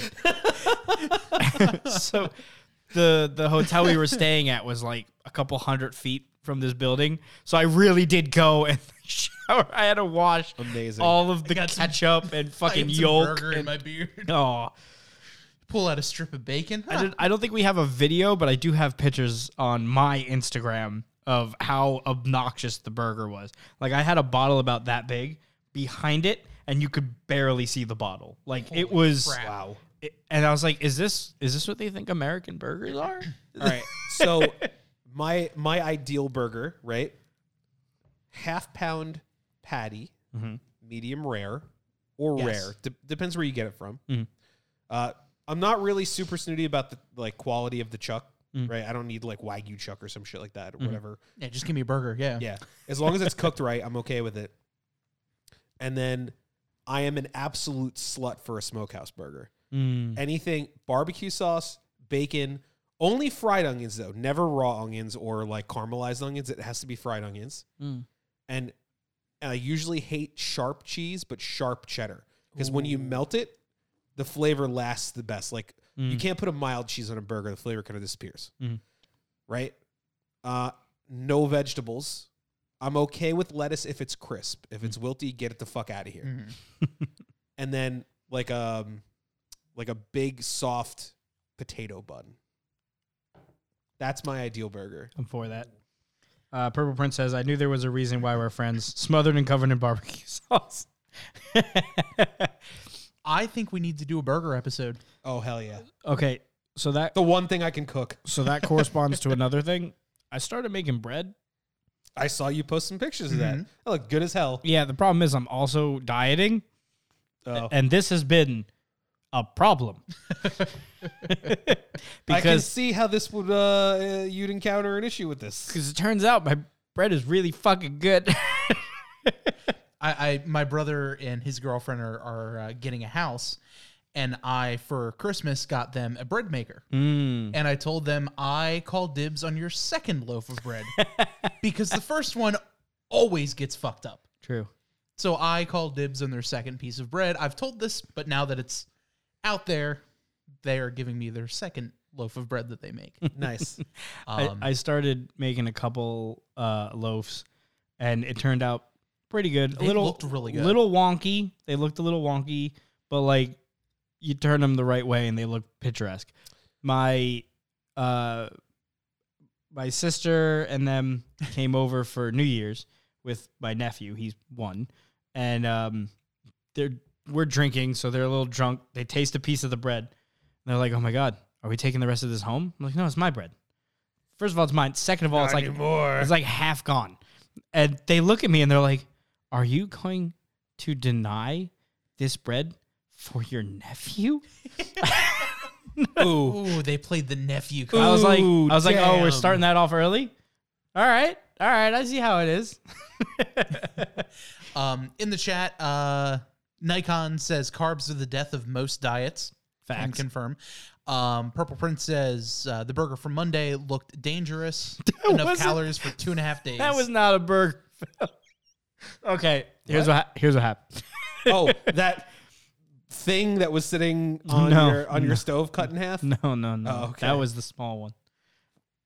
So I think excuse me? I think I have a picture. You're not going to be able. You're not going to be able to see the chat. So as a child, he says that was a small one. By the way, there was an enormous half of a burger sitting on his stove. So I was a child, and I went to this place for a cheesesteak, and it was the best cheesesteak I've ever had in my life because it was like a literal piece of steak that was then covered in the cheesesteak fixins that you could actually like bite. Like you could just bite it. It wasn't cut. It wasn't sliced meat. It was literally a cheesesteak. I've never found someone like it. I've never found anything that makes one like it. So I made bread and it looked, and I've had a couple, it was like the perfect sandwich bread. I nailed the perfect sandwich bread. So I was like, all right, I'm going to fucking do it. I'm going to go for it. So I buy USDA Prime ribeye, cut it in half. Oh no. Cook it so that it like is fall apart, but like crispy. Fucking toast pretty much half a loaf of bread. Put it on there, cheese, onions, mushroom, peppers, fucking went to town. It was the best sandwich I've ever had in my life. That's how big it was. Oh. It was okay, here's how I measured the piece of bread for the audience. It was my middle finger to just about inside the palm was the size of the steak. So I made the bread just a little bit bigger so I could put more onions and stuff on it. So it was about 8.5 inch by like 5.5 inch sandwich. Obnoxious. Your wife just sent me a picture of the challah burger. The challah burger. Yeah. Oh yeah. I think I might need to go change my pants. Damn, boy, she thick. It looks amazing. It was really good, and all the meat and pollen was fucking phenomenal. But yeah, we'll share that up on our Instagram. We'll share that picture. I just finished cooking. I was sitting at my island as Phil walks in the door, and I just yelled because it was in my hand. I was like, "I'm sorry for what you walk into," and he's like, "What?" And I'm like, "On you now." And started eating, and he turns the corner to just fucking face full. I'm picturing like Cookie Monster, like it was bad. Crumbs flying off the side because the top of the bun is all floured, so it's just fucking flour all in my face. Amazing. It was poor Phil. Sorry, that was on me. Bob, what is your ideal cheeseburger? For me, yes, so what is it? I am a sucker for a good breakfast burger. I feel that. Get me a fried egg, runny. Mm-hmm. It's got to be runny, so when I chew in it or when I take the bite, you got to pop the yolk, all that. Either bacon or pork roll. I don't care which one. Okay. Not a big lettuce fan. Not a big, veggies, like kind of like you said, Bronson. Like if onions are on it, they have to be fried onions or like the frizzled onions that you get sometimes. Mm-hmm. I would say that would be my go-to. My second favorite is a blackened burger, like a black and blue burger. Like blackened burger with blue cheese. A black nothing and blue else burger is the epitome of everything I hate in food. I will not eat cheese with mold in it, and I will not eat anything blackened because I'm super sensitive to bitter taste. Mm-hmm. So if I ever put a black and blue burger in my mouth, I would actually probably throw up. Yeah, Because get like the blue cheese. anything blackened to me, as soon as that like charred section touches my tongue, instant. It disgusts me. I'm not saying your taste is bad. I'm just saying I cannot do that. It like I've always been hypersensitive to anything bitter. I can't drink beer. I will never ever find a beer that I like. You got anybody that's watched this stream knows that every beer everybody makes me try I always fucking hate. Can't do it. It's too bitter. Yeah. And even not bitter beers, I find bitter. So you can imagine my reaction to anything blackened. And any cheese that is in relation to blue cheese grosses me out, both the thought of it and the taste of it. It's not one of those weird things where it's like, oh, the taste is okay, but the thought of it, no. Blech. And I'm sure the consistency on it, too, isn't much better Consistency doesn't bother me because I like feta, and that's similar consistency. I'm not a big fan of either of those. Okay. But like blue cheese, gorgonzola, can't do it. I think for me, it would have to be... Because some places, when I get like a black and blue burger, they pile on way too much blue cheese. And then by like halfway through, you're just like...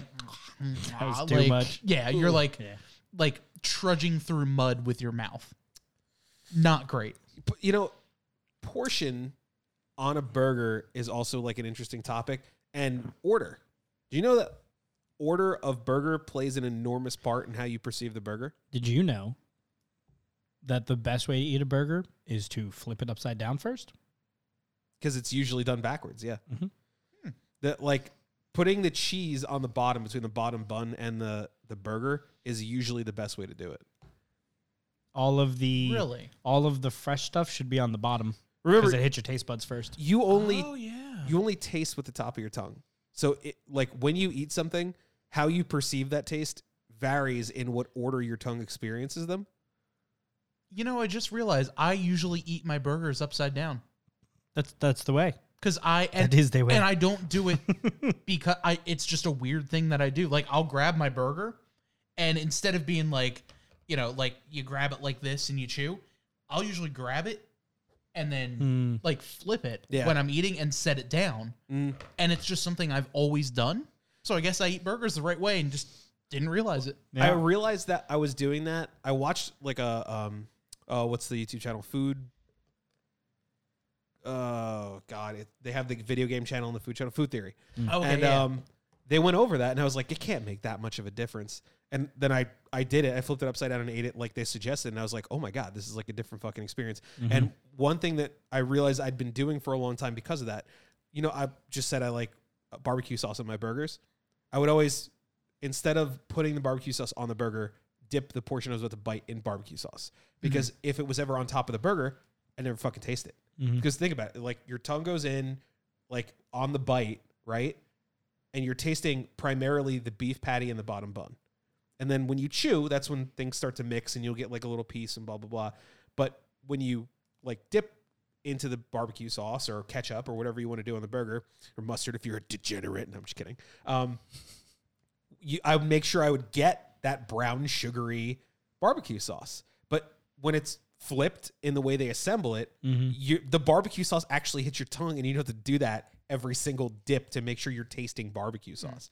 It's so weird how like I used to think when people say presentation matters, right? Or best bite forward or that kind of shit, I was like, oh, that's dumb. Like, that's just them like trying to sell the food with the way it looks.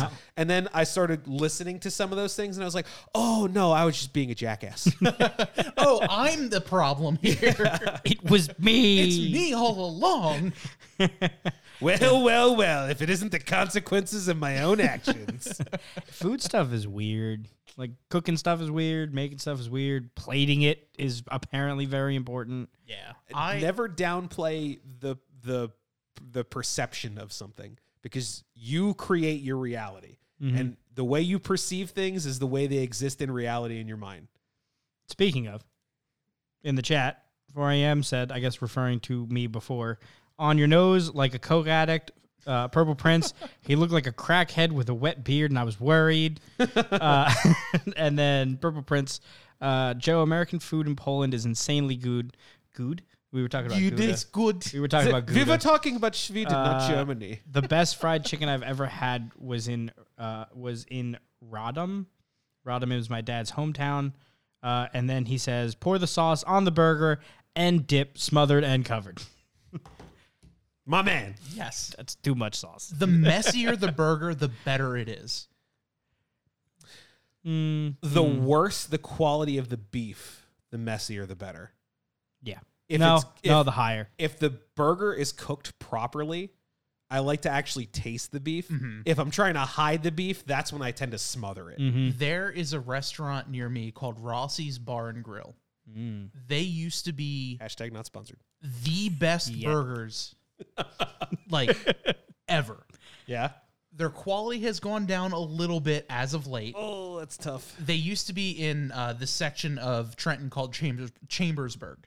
Okay. Used to be very heavy, like old school Italian, like you immigrated from Italy to America. Off the boat. Yeah. Chambersburg was the area. They had, there's still a business there called the Italian People's Bakery. The best rolls ever. Like my family will buy like half torps, like, you know, little kind of dinner rolls. They'll buy half torps for all the holidays. We actually buy an extra dozen than we actually need because we'll sit there and we'll eat eat half a dozen on the ride home. That just happens. Because they're warm, they're crisp, like nice hard shell on the outside, super soft on the inside. Like So I was given amazing. I was given my best advice in the bread forums I was on. Because everyone eats the bread hot because it's fucking delicious and it's never going to be that good. But the bread's not done cooking at that point. You are literally stopping the baking process for you to shove it in your mouth, which like is fine. But everyone online is like, if you are baking with the intent of you shoving it in your mouth immediately, just do yourself a favor. Just take a little piece off while you bake it and make yourself a mini loaf.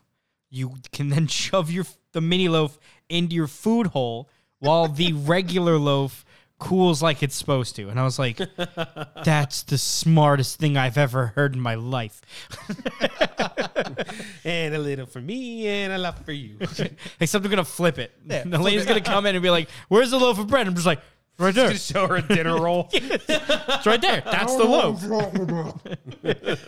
But yeah, this place, Rossi's, used to be in the Berg. They moved to Hamilton.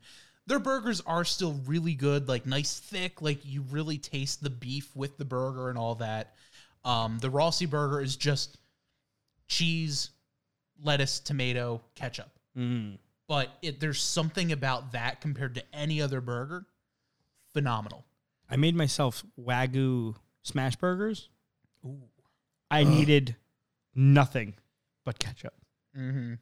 It was so fucking good. Because the Wagyu, when you make like Wagyu ground meat, the meat is normal. The fat is Wagyu. And since Wagyu fat is, for all intents and purposes, butter, like if you hold Wagyu, I don't know if you've ever had, if you hold Wagyu fat, it actually melts in your hand. Huh. Like, it will turn to just like an oil. Like, it is pure. Lethargic cows. Pretty much. So, to make smash burgers, when you... same. When you make Wagyu ground beef, the fat is just melting. Like, there is no fat by the end of it. It's just basically butter. God, I'm hungry now. This sucks. So maybe we'll make those.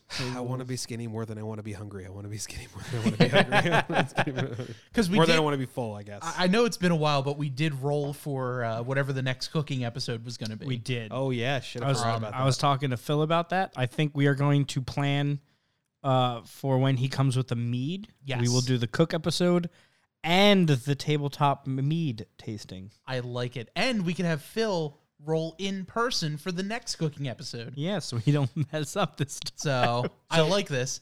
And he wants to grab a burger, and I agree. I'm game. Who am I to say no? Yeah, I will never turn down a burger. If we're both dieting, why don't we do weekly progress updates on the stream? You do that. Call it out. See, we can trend it over time, go back and watch. Be cool. You see me shrink this way as we go on during the stream? I will shrink this way. Nope. Purple Prince. He lives 2 miles away from Rossi. Same. Wow.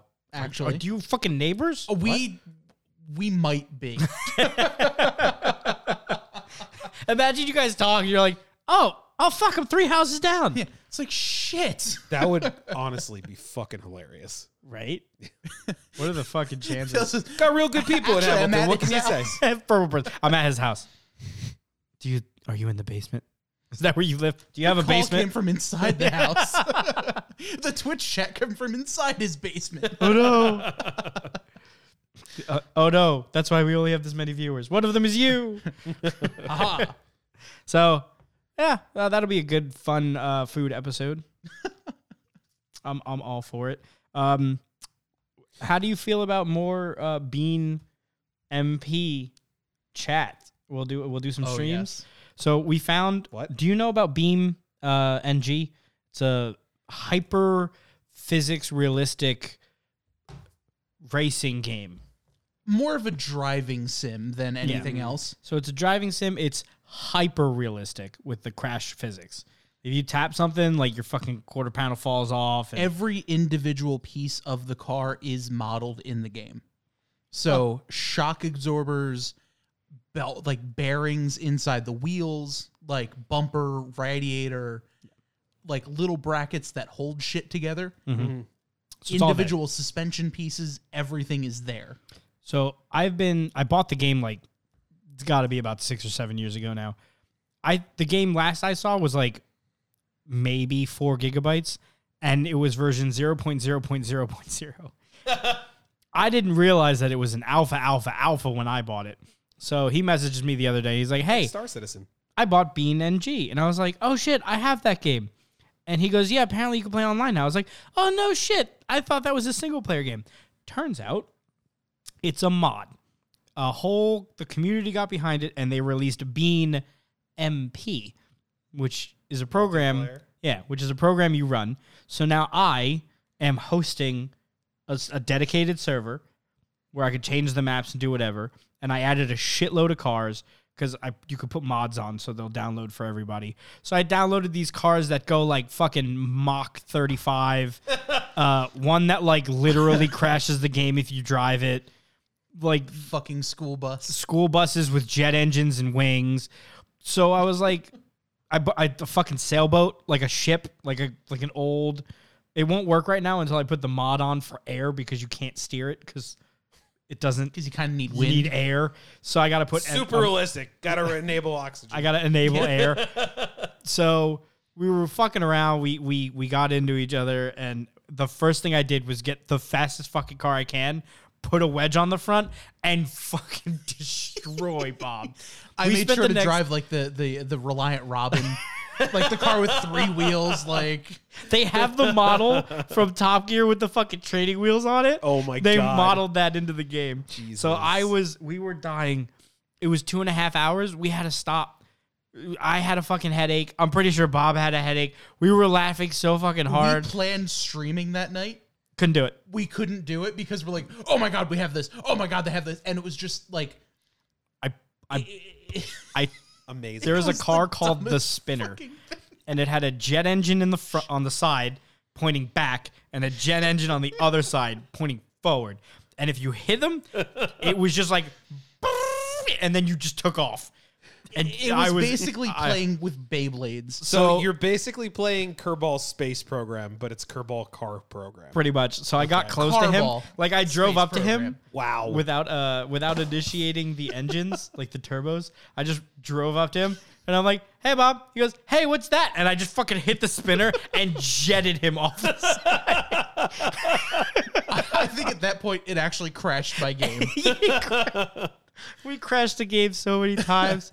It was so stupid. So, point is, we might be tossing that out there for if you guys do play the game.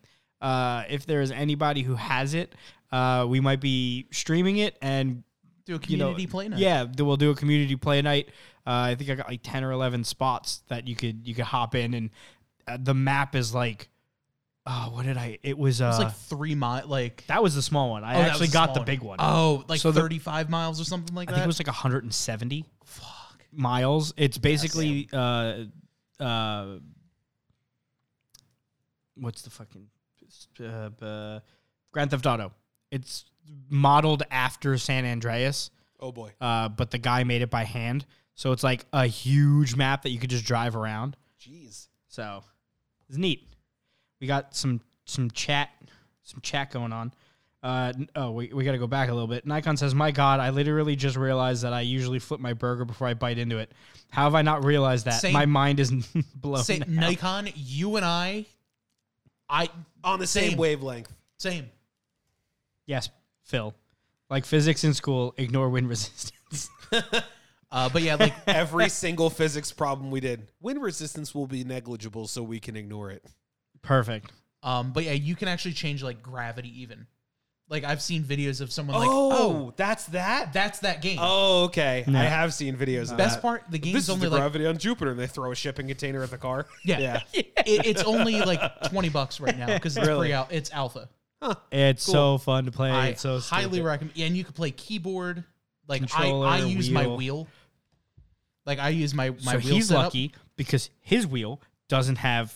Oh no, the it force. has it. I just haven't set it up yet. Okay. You're going to burn those force feedback motors out. Fuck the force feedback. You're gonna break your damn wrists. That's I why I had don't mine- use direct drive. I had mine set up and got I didn't one, though. realize it, and I hit a fucking tree, and my wheel was just like, yeah, I had to let go. It was fucking bad. It was. Oh, my God. Yeah, don't.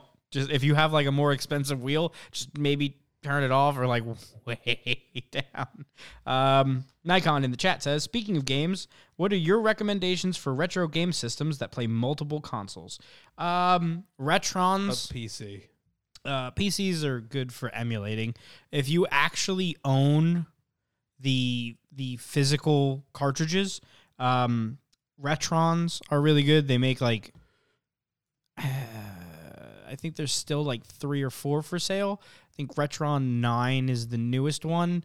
Where I think that one, the newest one they made, has like the Game Boy Color / advanced slot, Nintendo, Super Nintendo, and then Sega. Oh, that's awesome. There was one new company. I can't recommend it right now because it's just insanely expensive. That you could actually, it's a CD drive to start, and that's always there. But you could actually clip on cartridges that would be like one for Sega and one for like N64 and stuff like that. When you put in your cartridge, it'll actually rip it to the hard drive. That way you don't have to continually beat up your cartridges over time. Oh, wow. It was really cool. And when you plug in one of your cartridges, it gives you a couple controller ports. So you can plug in your original controllers. And oh, that's cool. Oh, that's sick. it downloaded the art automatically because it's connected to the Wi-Fi, to like the internet. So it'll download like the cover art and it'll download stuff like that. Really cool concept.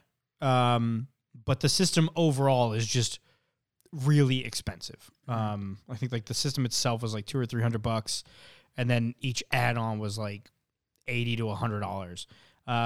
So if you are in that price range, and by all means, it was a really good idea.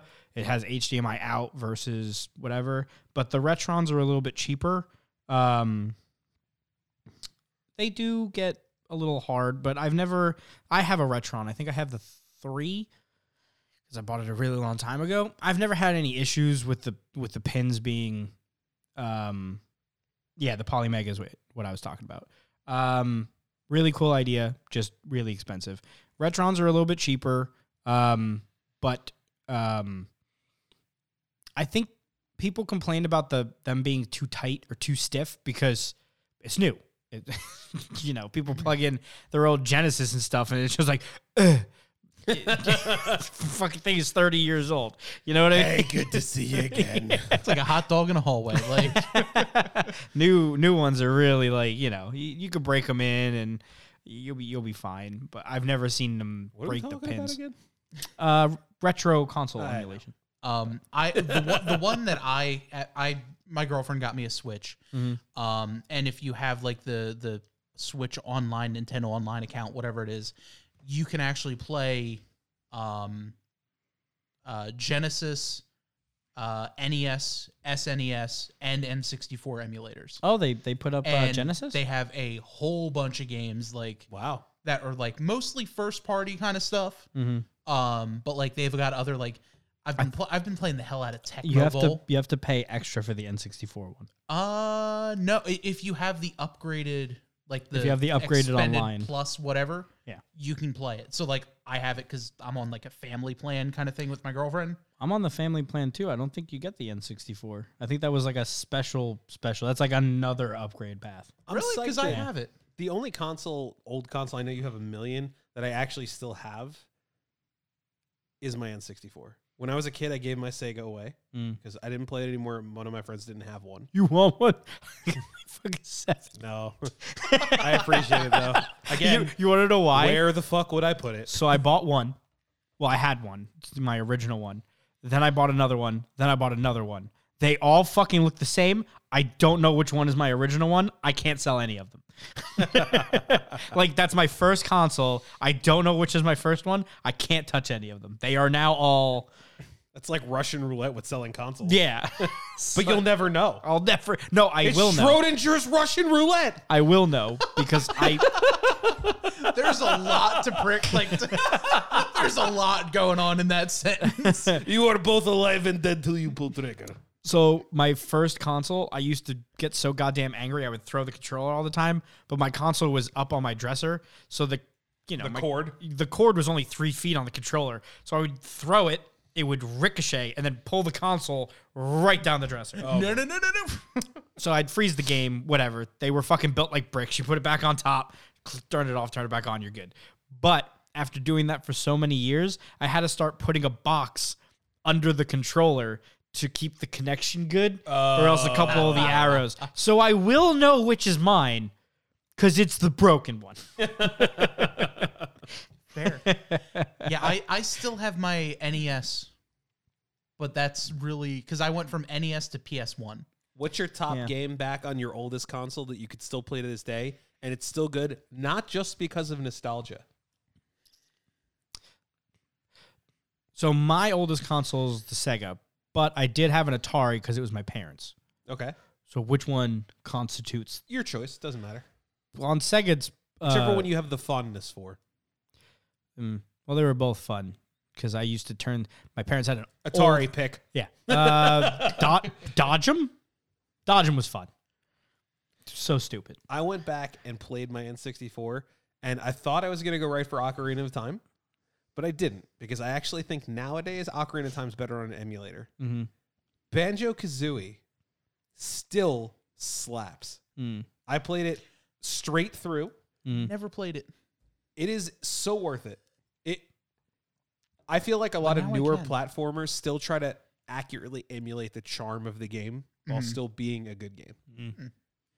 Yeah, I mean, that's the thing with the emulator is that when you play old consoles now, you're not getting what you thought as like, you know how everyone's like, oh, you just had rose-colored glasses. They looked better when you were a child because you thought... No, they actually did look better. The CRTs blurred everything. Yeah. So everything looks more crisp as to where now you would see 1 pixel with like a red glowing eye. On a CRT monitor, it used to be 3 or 4 pixels. Yeah. So it looked like an emanating. So like it did look better. Yeah.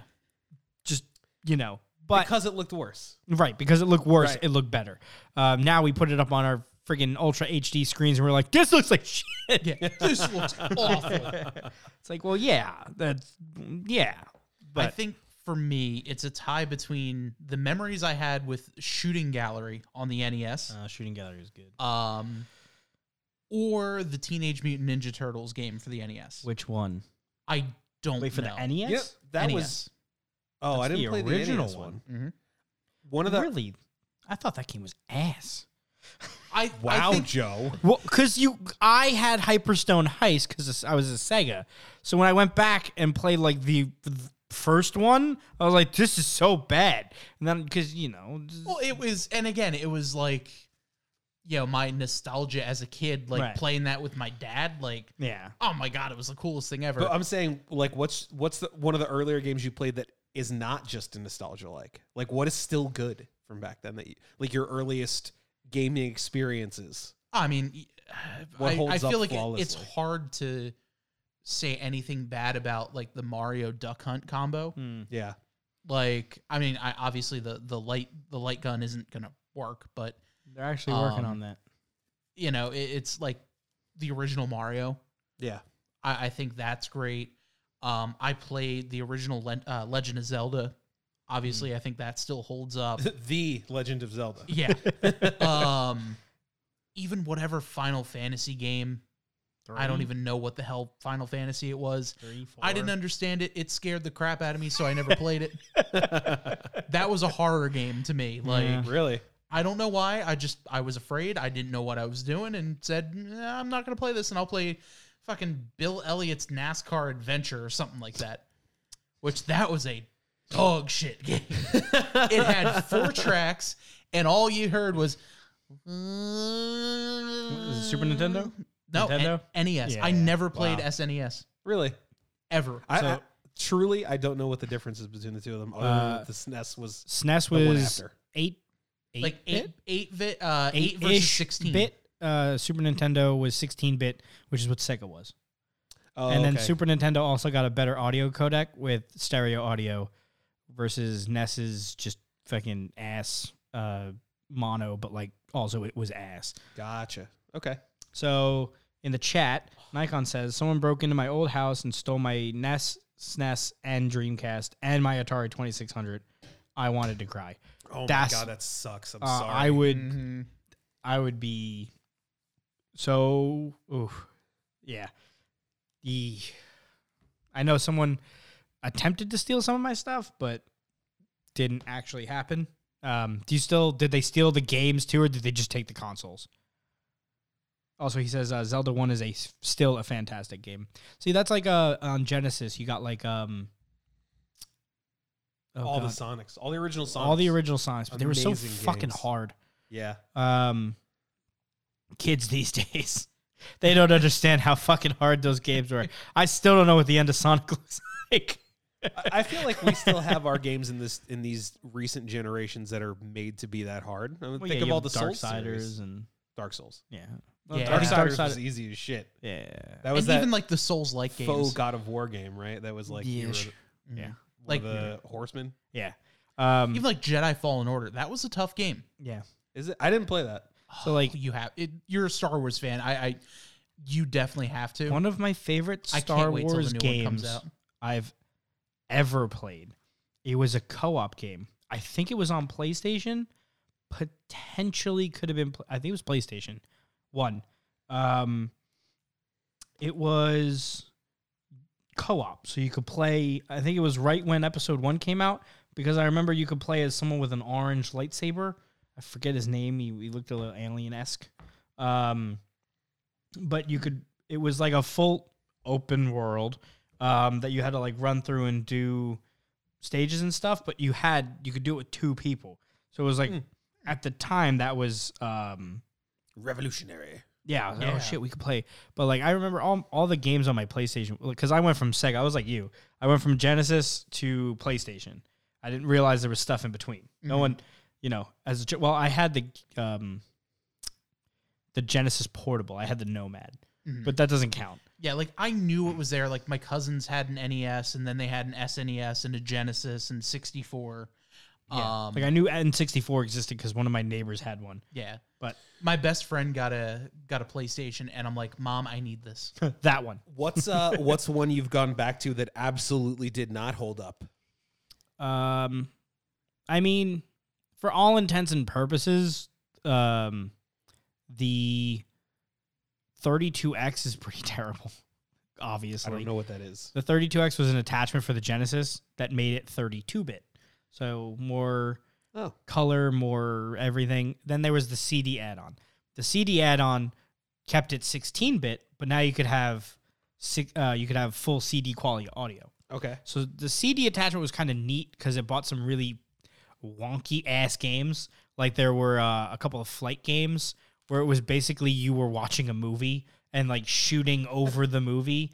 Like you were a plane, like you were an F-16 or something, and you're like shooting, but it's just a video. Yeah. Then you had like that record is Sonic CD. That album is the Sonic CD album. The album was insane, and you couldn't get that on the regular version. It had to be the CD version. So that was a cool one. So which is the one that didn't hold up? 32X sucked. Saturn was terrible. Which game didn't hold up? Oh, all of them. Give me an example. Doom was a good one. Doom was a 32X game. It wouldn't have run otherwise. It needed the 32X. Right. That was good. NBA Jam on the 32X, kind of a letdown because it really didn't do much outside of the regular one. And then literally every other game on the 32X was pretty terrible. It just wasn't good. I have a handful. They're bad. Bob? Probably that Bill Elliott game that I told you about. A lot of fond childhood memories. Like you I go said, back and it's just like, ugh. Four tracks, super convoluted. Like there's no way to like control the car really. And it was like, because I had gone from that to like NASCAR 99, which had 3D graphics. I have and, like, NASCAR 98. You're racing 24 cars and all that kind of stuff. So that didn't really hold up, and it was weird. Like I couldn't understand pit stops because you're like, all right, change the tires. Cool, they'll change a tire. All right, fuel it up. Why did they change the tires? Oh, they're changing tires a third fucking time. And they're like, hey, you went from... And Bill Elliott won every race because it was his game. Gee, I wonder why. Like, it's that kind of crap. I'm just like, oh, God. So maybe you guys will remember this. Maybe not. I don't know if you had these parents. My parents didn't want me to buy games at like Toys R Us that often because they're expensive. So like that was like a special occasion to go to Toys R Us and buy a new game. But Value City had games. Yeah. And they were like $7.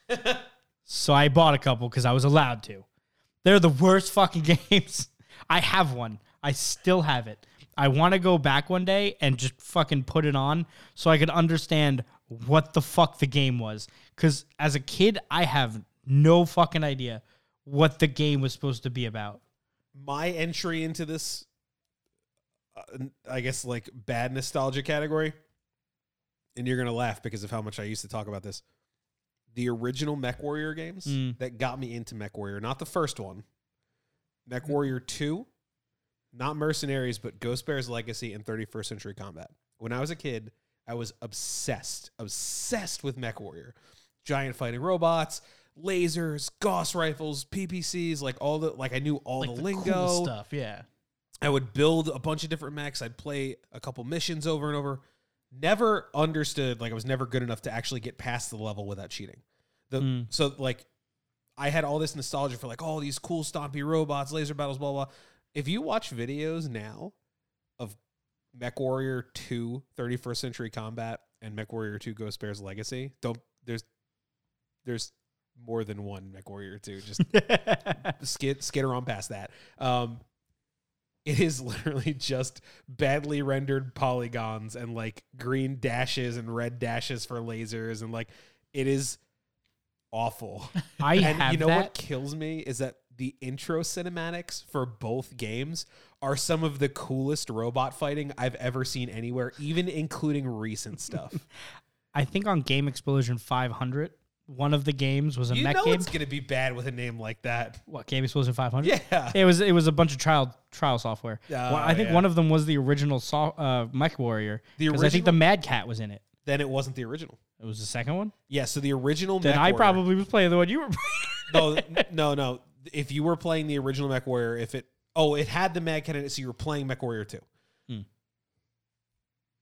Mech Warrior Battletech is the name of the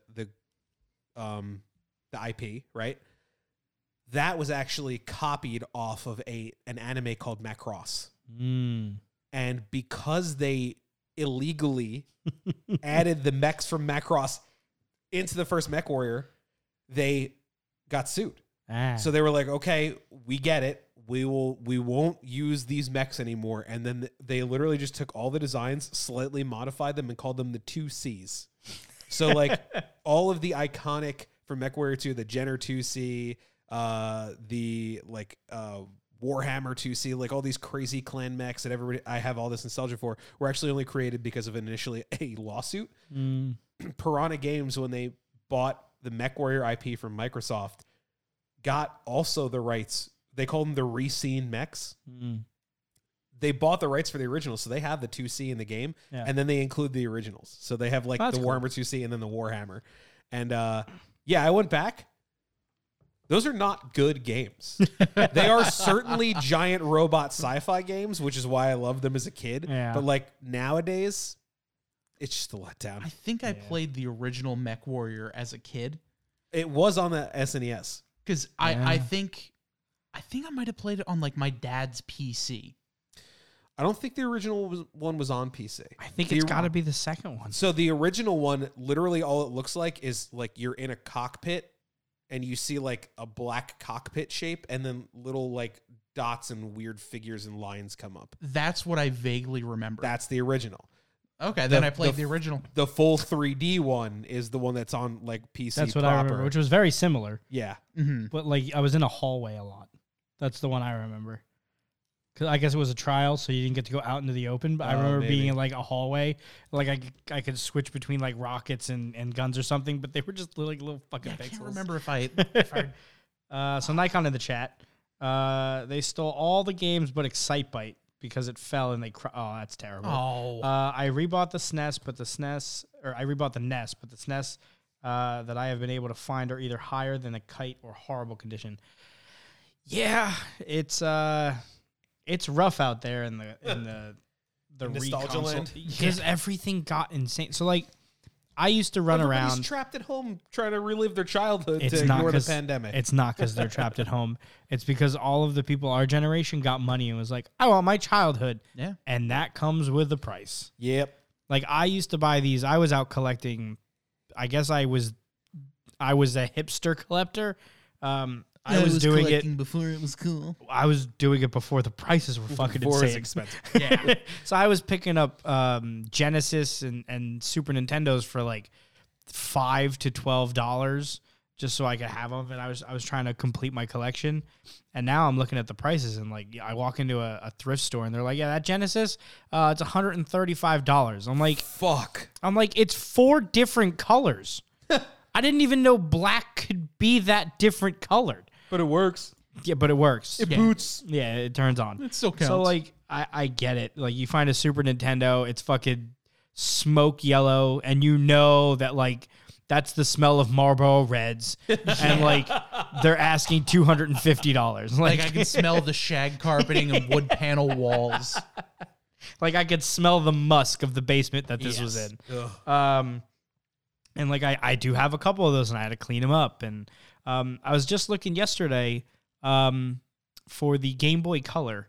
I mean, there's a lot of other mods, but I found out there is a mod for the Game Boy Color now. You can replace it with an IPS screen that is backlit, LED. You could change the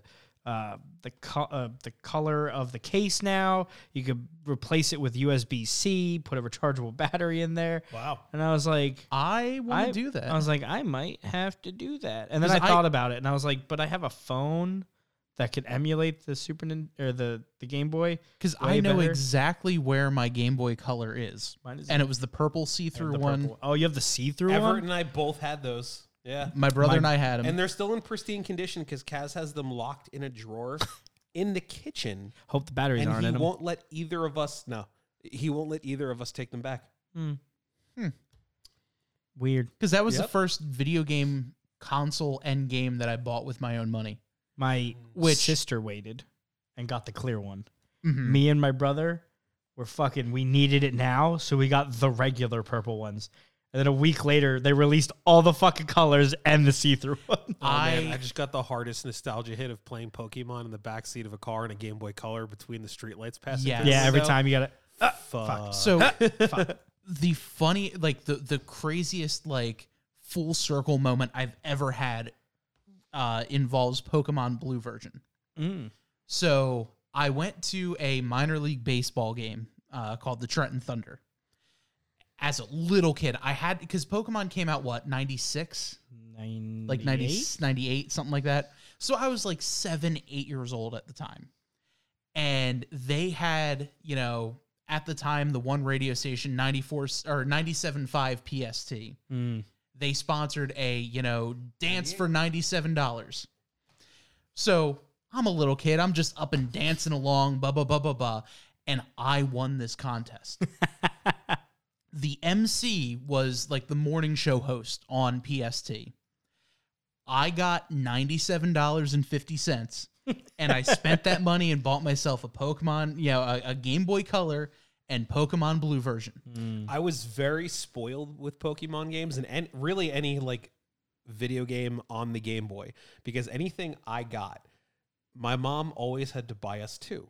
Mm-hmm. So I have a younger brother who's 7 years my junior, and he always had to have what I was having, but could never do it. So like I would get a Game Boy game, or I would get an N64, and then we'd always split consoles, so we'd have two of them. Mm-hmm. But like when the Xbox 360 generation came out, he got a Wii, and I got a 360. Mm-hmm. He couldn't beat anything. He was too young, right? He was trying to play games that he saw me play, and was like, I want to do that. But if I was 18, he was 11. Yeah. So I remember him getting Twilight Princess on Wii, and he could not do it. Like, he couldn't play it. And I got the GameCube version, right? So I knew the whole game. So he'd come running up to me, play this for me, blah, blah, blah. So I'd go play it, right? So I'd essentially have usually the whole console war, right? Mm-hmm. But when we were kids and we got Game Boys and we got Pokemon, when he was old enough to play it, because he was 1. Oh, no, let's see. In 98, he was born in 96. So he was 2, and I was 9 when Pokemon came out. Mm. We got 2 Game Boy Colors. And he got blue, and I got red. Oh, and I still have my red cartridge, and I'm pretty sure he still has his blue cartridge. Mm. But he didn't know what the fuck he was doing, nor did he for years. And this continued with Gold and Silver and blah, blah, blah. So I would always have both versions. And then my mom would walk in the room, and I'd have both Game Boys set up with the link cable going between them. Mm-hmm. She'd be like, what are you doing? I'm like, there's special ones on this one that I can't get on that one. She'd be like, okay, whatever, and leave. Yeah. Right? But Everett just didn't play them. He didn't know how. He would spawn in, walk around, and leave, and that was like, put it down. Like, meanwhile, I'm sitting there like trading back and forth. I had catch them all. 150 on the red. I didn't have Mew. Mm-hmm. And then I got all of them on Gold and Silver. But he never touched them. When he started getting instant was when Ruby and Sapphire came out. Then he could actually play them. See, I had to get them both myself, but then steal my brother's Game Boy. Yep. Yeah. I'd be like, I need that. He's like, but I'm using them. I'm like, the fuck you are. Yeah. Who are you doing? No. Buttons are fun. Well, continuing the whole full circle thing. Yeah. So, use that money, bought myself Pokemon Blue version, Game Boy, all that. Like, I still remember finally getting out of Viridian Forest for the first time. I was on vacation in Williamsburg at the pool. Like, my parents let me take it to the poolside because they wanted to go the swimming. Only person as a kid that got lost in Viridian Forest when Pokemon came out. I was so lost. Like, I remember being like, oh my God, I did it. Like, that kind of thing. That was me in the caves. Fast forward now. Oh my God, yeah. I bought like a very knockoff, but to me it didn't look knockoff, like guide. Oh. Where it's like, oh, you do this and do this, blah, blah, blah. So my parents would never let me buy a guide to a video game. Really? Oh, God, no. My mom used to love buying me those guides. Why? My mom was like, why? Aren't you supposed to be good? I was like, what the fuck? Your mom literally told you to get good as a 9-year-old? Yeah. Fuck. But yeah, so aren't you supposed to be good at these? Why don't you go ahead and guide your ass to the room until you can play fucking video games right? So sheesh. I'm stuck in the dark. Fast forward to college. Let me help you turn the light off in the room. So fast forward to college, I, go to Ryder, and the guy who's running the college radio station, I'm like, oh yeah, I want to be in radio. The guy who's running the college radio station is the MC who gave me that prize back then. Becomes a good friend of mine, like mentor, like all that kind of stuff. And the company I work for now owns PST. Wow. So I work for the company that basically bought me my first ever video game. Wow. That is full circle. Like full circle from 1998 to going to college in 2009. Yeah. Wow. Like, I just think that's pretty damn cool. That is a wild. All because of Pokemon. All because of Pokemon. And dancing to the twist. I still knock out Zubats. I refuse to catch one. I only do it for the decks. Nope. And I So I know we're going off a tangent. I know we probably should be wrapping up soon. For the first time, I don't have work tomorrow. Ever, I completed the Pokedex. Well, in the newest one? I did it. I caught all 400 Pokemon. Do you want to hear what made my wife insane? And now I'm going shiny hunting. So did you know that the teacup fucking Pokemon, most of them are knockoffs? What? So there's a Pokemon that's a teacup. If you go and... It's called Sinistea. Sure. If you sneak up under it and look up, if it has a little code there, it's a real one. So if you catch one, it'll say knockoff. It won't say original. The chances of spawning one are like 1 in 2,000. So my wife has been like 4 full days of just walking around in a field slowly, respawning these cups, sneaking under them, looking, or if it gets close to a wall, she just throws Pokeballs at it because it'll despawn. So she just got she showed me, she got like 4 full boxes of these fucking Pokemon. Finally, she catches one, freaks out, super excites. Game crashes. Oh, No fucking way. Game crashes. She doesn't have autosave on because she likes to save at certain points. She did not save. She gets super excited, then super bummed. Also, it was her birthday. So she went, yay, I'm so happy for my birthday. I'm really excited. I finally caught one. It's just a birthday gift. It's gone. I was like, all right, let me fuck it. So I log on to mine, and I was like, let me help. If it's too, we'll catch it. So I go find where she was at. No shit. The first fucking one I walked under. Sneak up to it, look up. I'm like, oh, is that the code? Caught it. Pops up. It's an original one. She's like, I hate you. I genuinely hate you. Did that make it better or worse? Both? Yes. The answer is yes. So I was like, here, I'll trade it to you. There we go. My game auto saves, so don't worry. So I gave it to her, and I'm like, happy birthday. She's like, but it was 4 days. And you just did it? You just, first one? I was like, first one. Look, it was first one. It just did the book thing. So, Pokemon is weird. I've never done the Pokedex thing. I usually just plow through. I pick 6 and fucking send it. Every so often, I'll go off on this like nostalgia kick with Pokemon where I'll download Fire Red, not the original Red. Yeah, no, fuck the original. And download it on an emulator with a times 12 speed multiplier and beat the entire game in like 45 minutes. I think it's realistically like 2 hours, but still. I like making them modified because you could modify the games. Like in the ROM, you can modify it.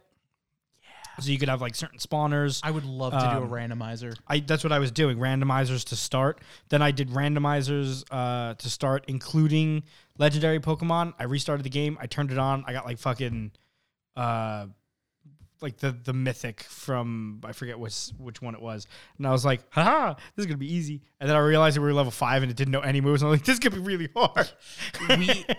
The old podcast that Joe and I were a part of, we would stream on Mondays and play a randomizer of, I think it was Fire Red. And that, I think, was one of the most fun times I've ever had streaming. Because, like, yeah, we started if you're watching us right now and you follow, we'll name the next Pokemon we catch after you, like that kind of shit. It got down to like where our followers would fight over who was next, like follow, unfollow. Not even like 2 Pokemon that we had in our party. We had a Chansey that I named Kevin because whatever, and we had a Numel that someone in the party named Bill, and our followers would always fight over whether it was Team Kevin or Team Bill. Amazing. And, of course, I was Team Kevin. Right. And fucking Kevin's the one who landed the winning shot against Red, I think it was, and like to beat the champion. So Team Kevin will always be the best. As it should. As a Sick. fucking Chansey. Like, literally no power, just sitting there to take hits so you can heal other Pokemon. But damn it, Team Kevin. So now, because of that, every time I catch a Chansey or a Numel, Kevin. it's always Kevin or Bill. Regardless, like... I hated nicknames as a kid. I wouldn't nickname any of the Pokemon. Same. I always named him dumb shit that I would never remember. Literally that. Dumb shit. I think one of them was like ass. One of them was like worst bird. I hated that you couldn't change the ones in red and blue that got traded to you in order to complete the Pokédex. Yeah. I hated that. Yeah, because they're like, oh, well, that was the name their original owner gave it to them, Yeah. and the Pokemon would get really sad if you change their name. I change my cat's nickname every 15 minutes. Yeah. They don't get sad. No. I literally They're call a little one of dumb. my cats is named, well, sorry, my wife's cat is named Luna. Her name's Fish now. Don't ask how it got there. And then Gypsy is just Baby. Yeah, she my responds to it. my I've only dogs been are calling her usually that for a couple months. like, come here, dummy. And they're both like, Dummy, oh, okay. stupid, dummy, that's me. tubby, fatty, stupid. Well, your baby is also Baby. Yeah, All cats I like are Baby. baby. All right, I feel like that's a pretty good jumping off point here for tonight. Yes, it goes. Just a little longer. It's been a while, so we had a lot to talk about. Yeah. Thank you again so much for hanging out with us here on Tabletop Trio. Don't forget you can check us out everywhere you find podcasts, except for Apple, because Apple's dumb, and they can't get anything figured out. But you could watch us live on Twitch, twitch.tv/Tabletop Trio. Monday nights, I go racing. I don't go live on the channel. But you could watch the race live on World Racing Network, WRN on YouTube, and you could watch me race. Yay. First race of the year was sponsored by Tabletop Trio at Atlanta. Woo! I should have finished third, but I got wrecked across the line. I was very mad. And then this past Monday, we raced at Phoenix, and I am dog shit at Phoenix. So was 2 laps down, finished in like 14th out of 17 guys. So Love to see it. yeah.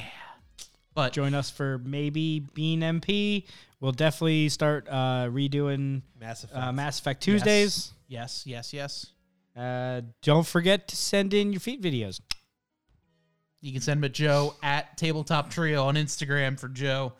Remember, cancel your D&D Beyond subscription. With your feet. It's the right thing to do. Fuck Hasbro. So for one final time, I'm Bob, I'm Joe. I'm Bronson. and this has been Tabletop Trio. Thank you all so much, and we'll be back soon.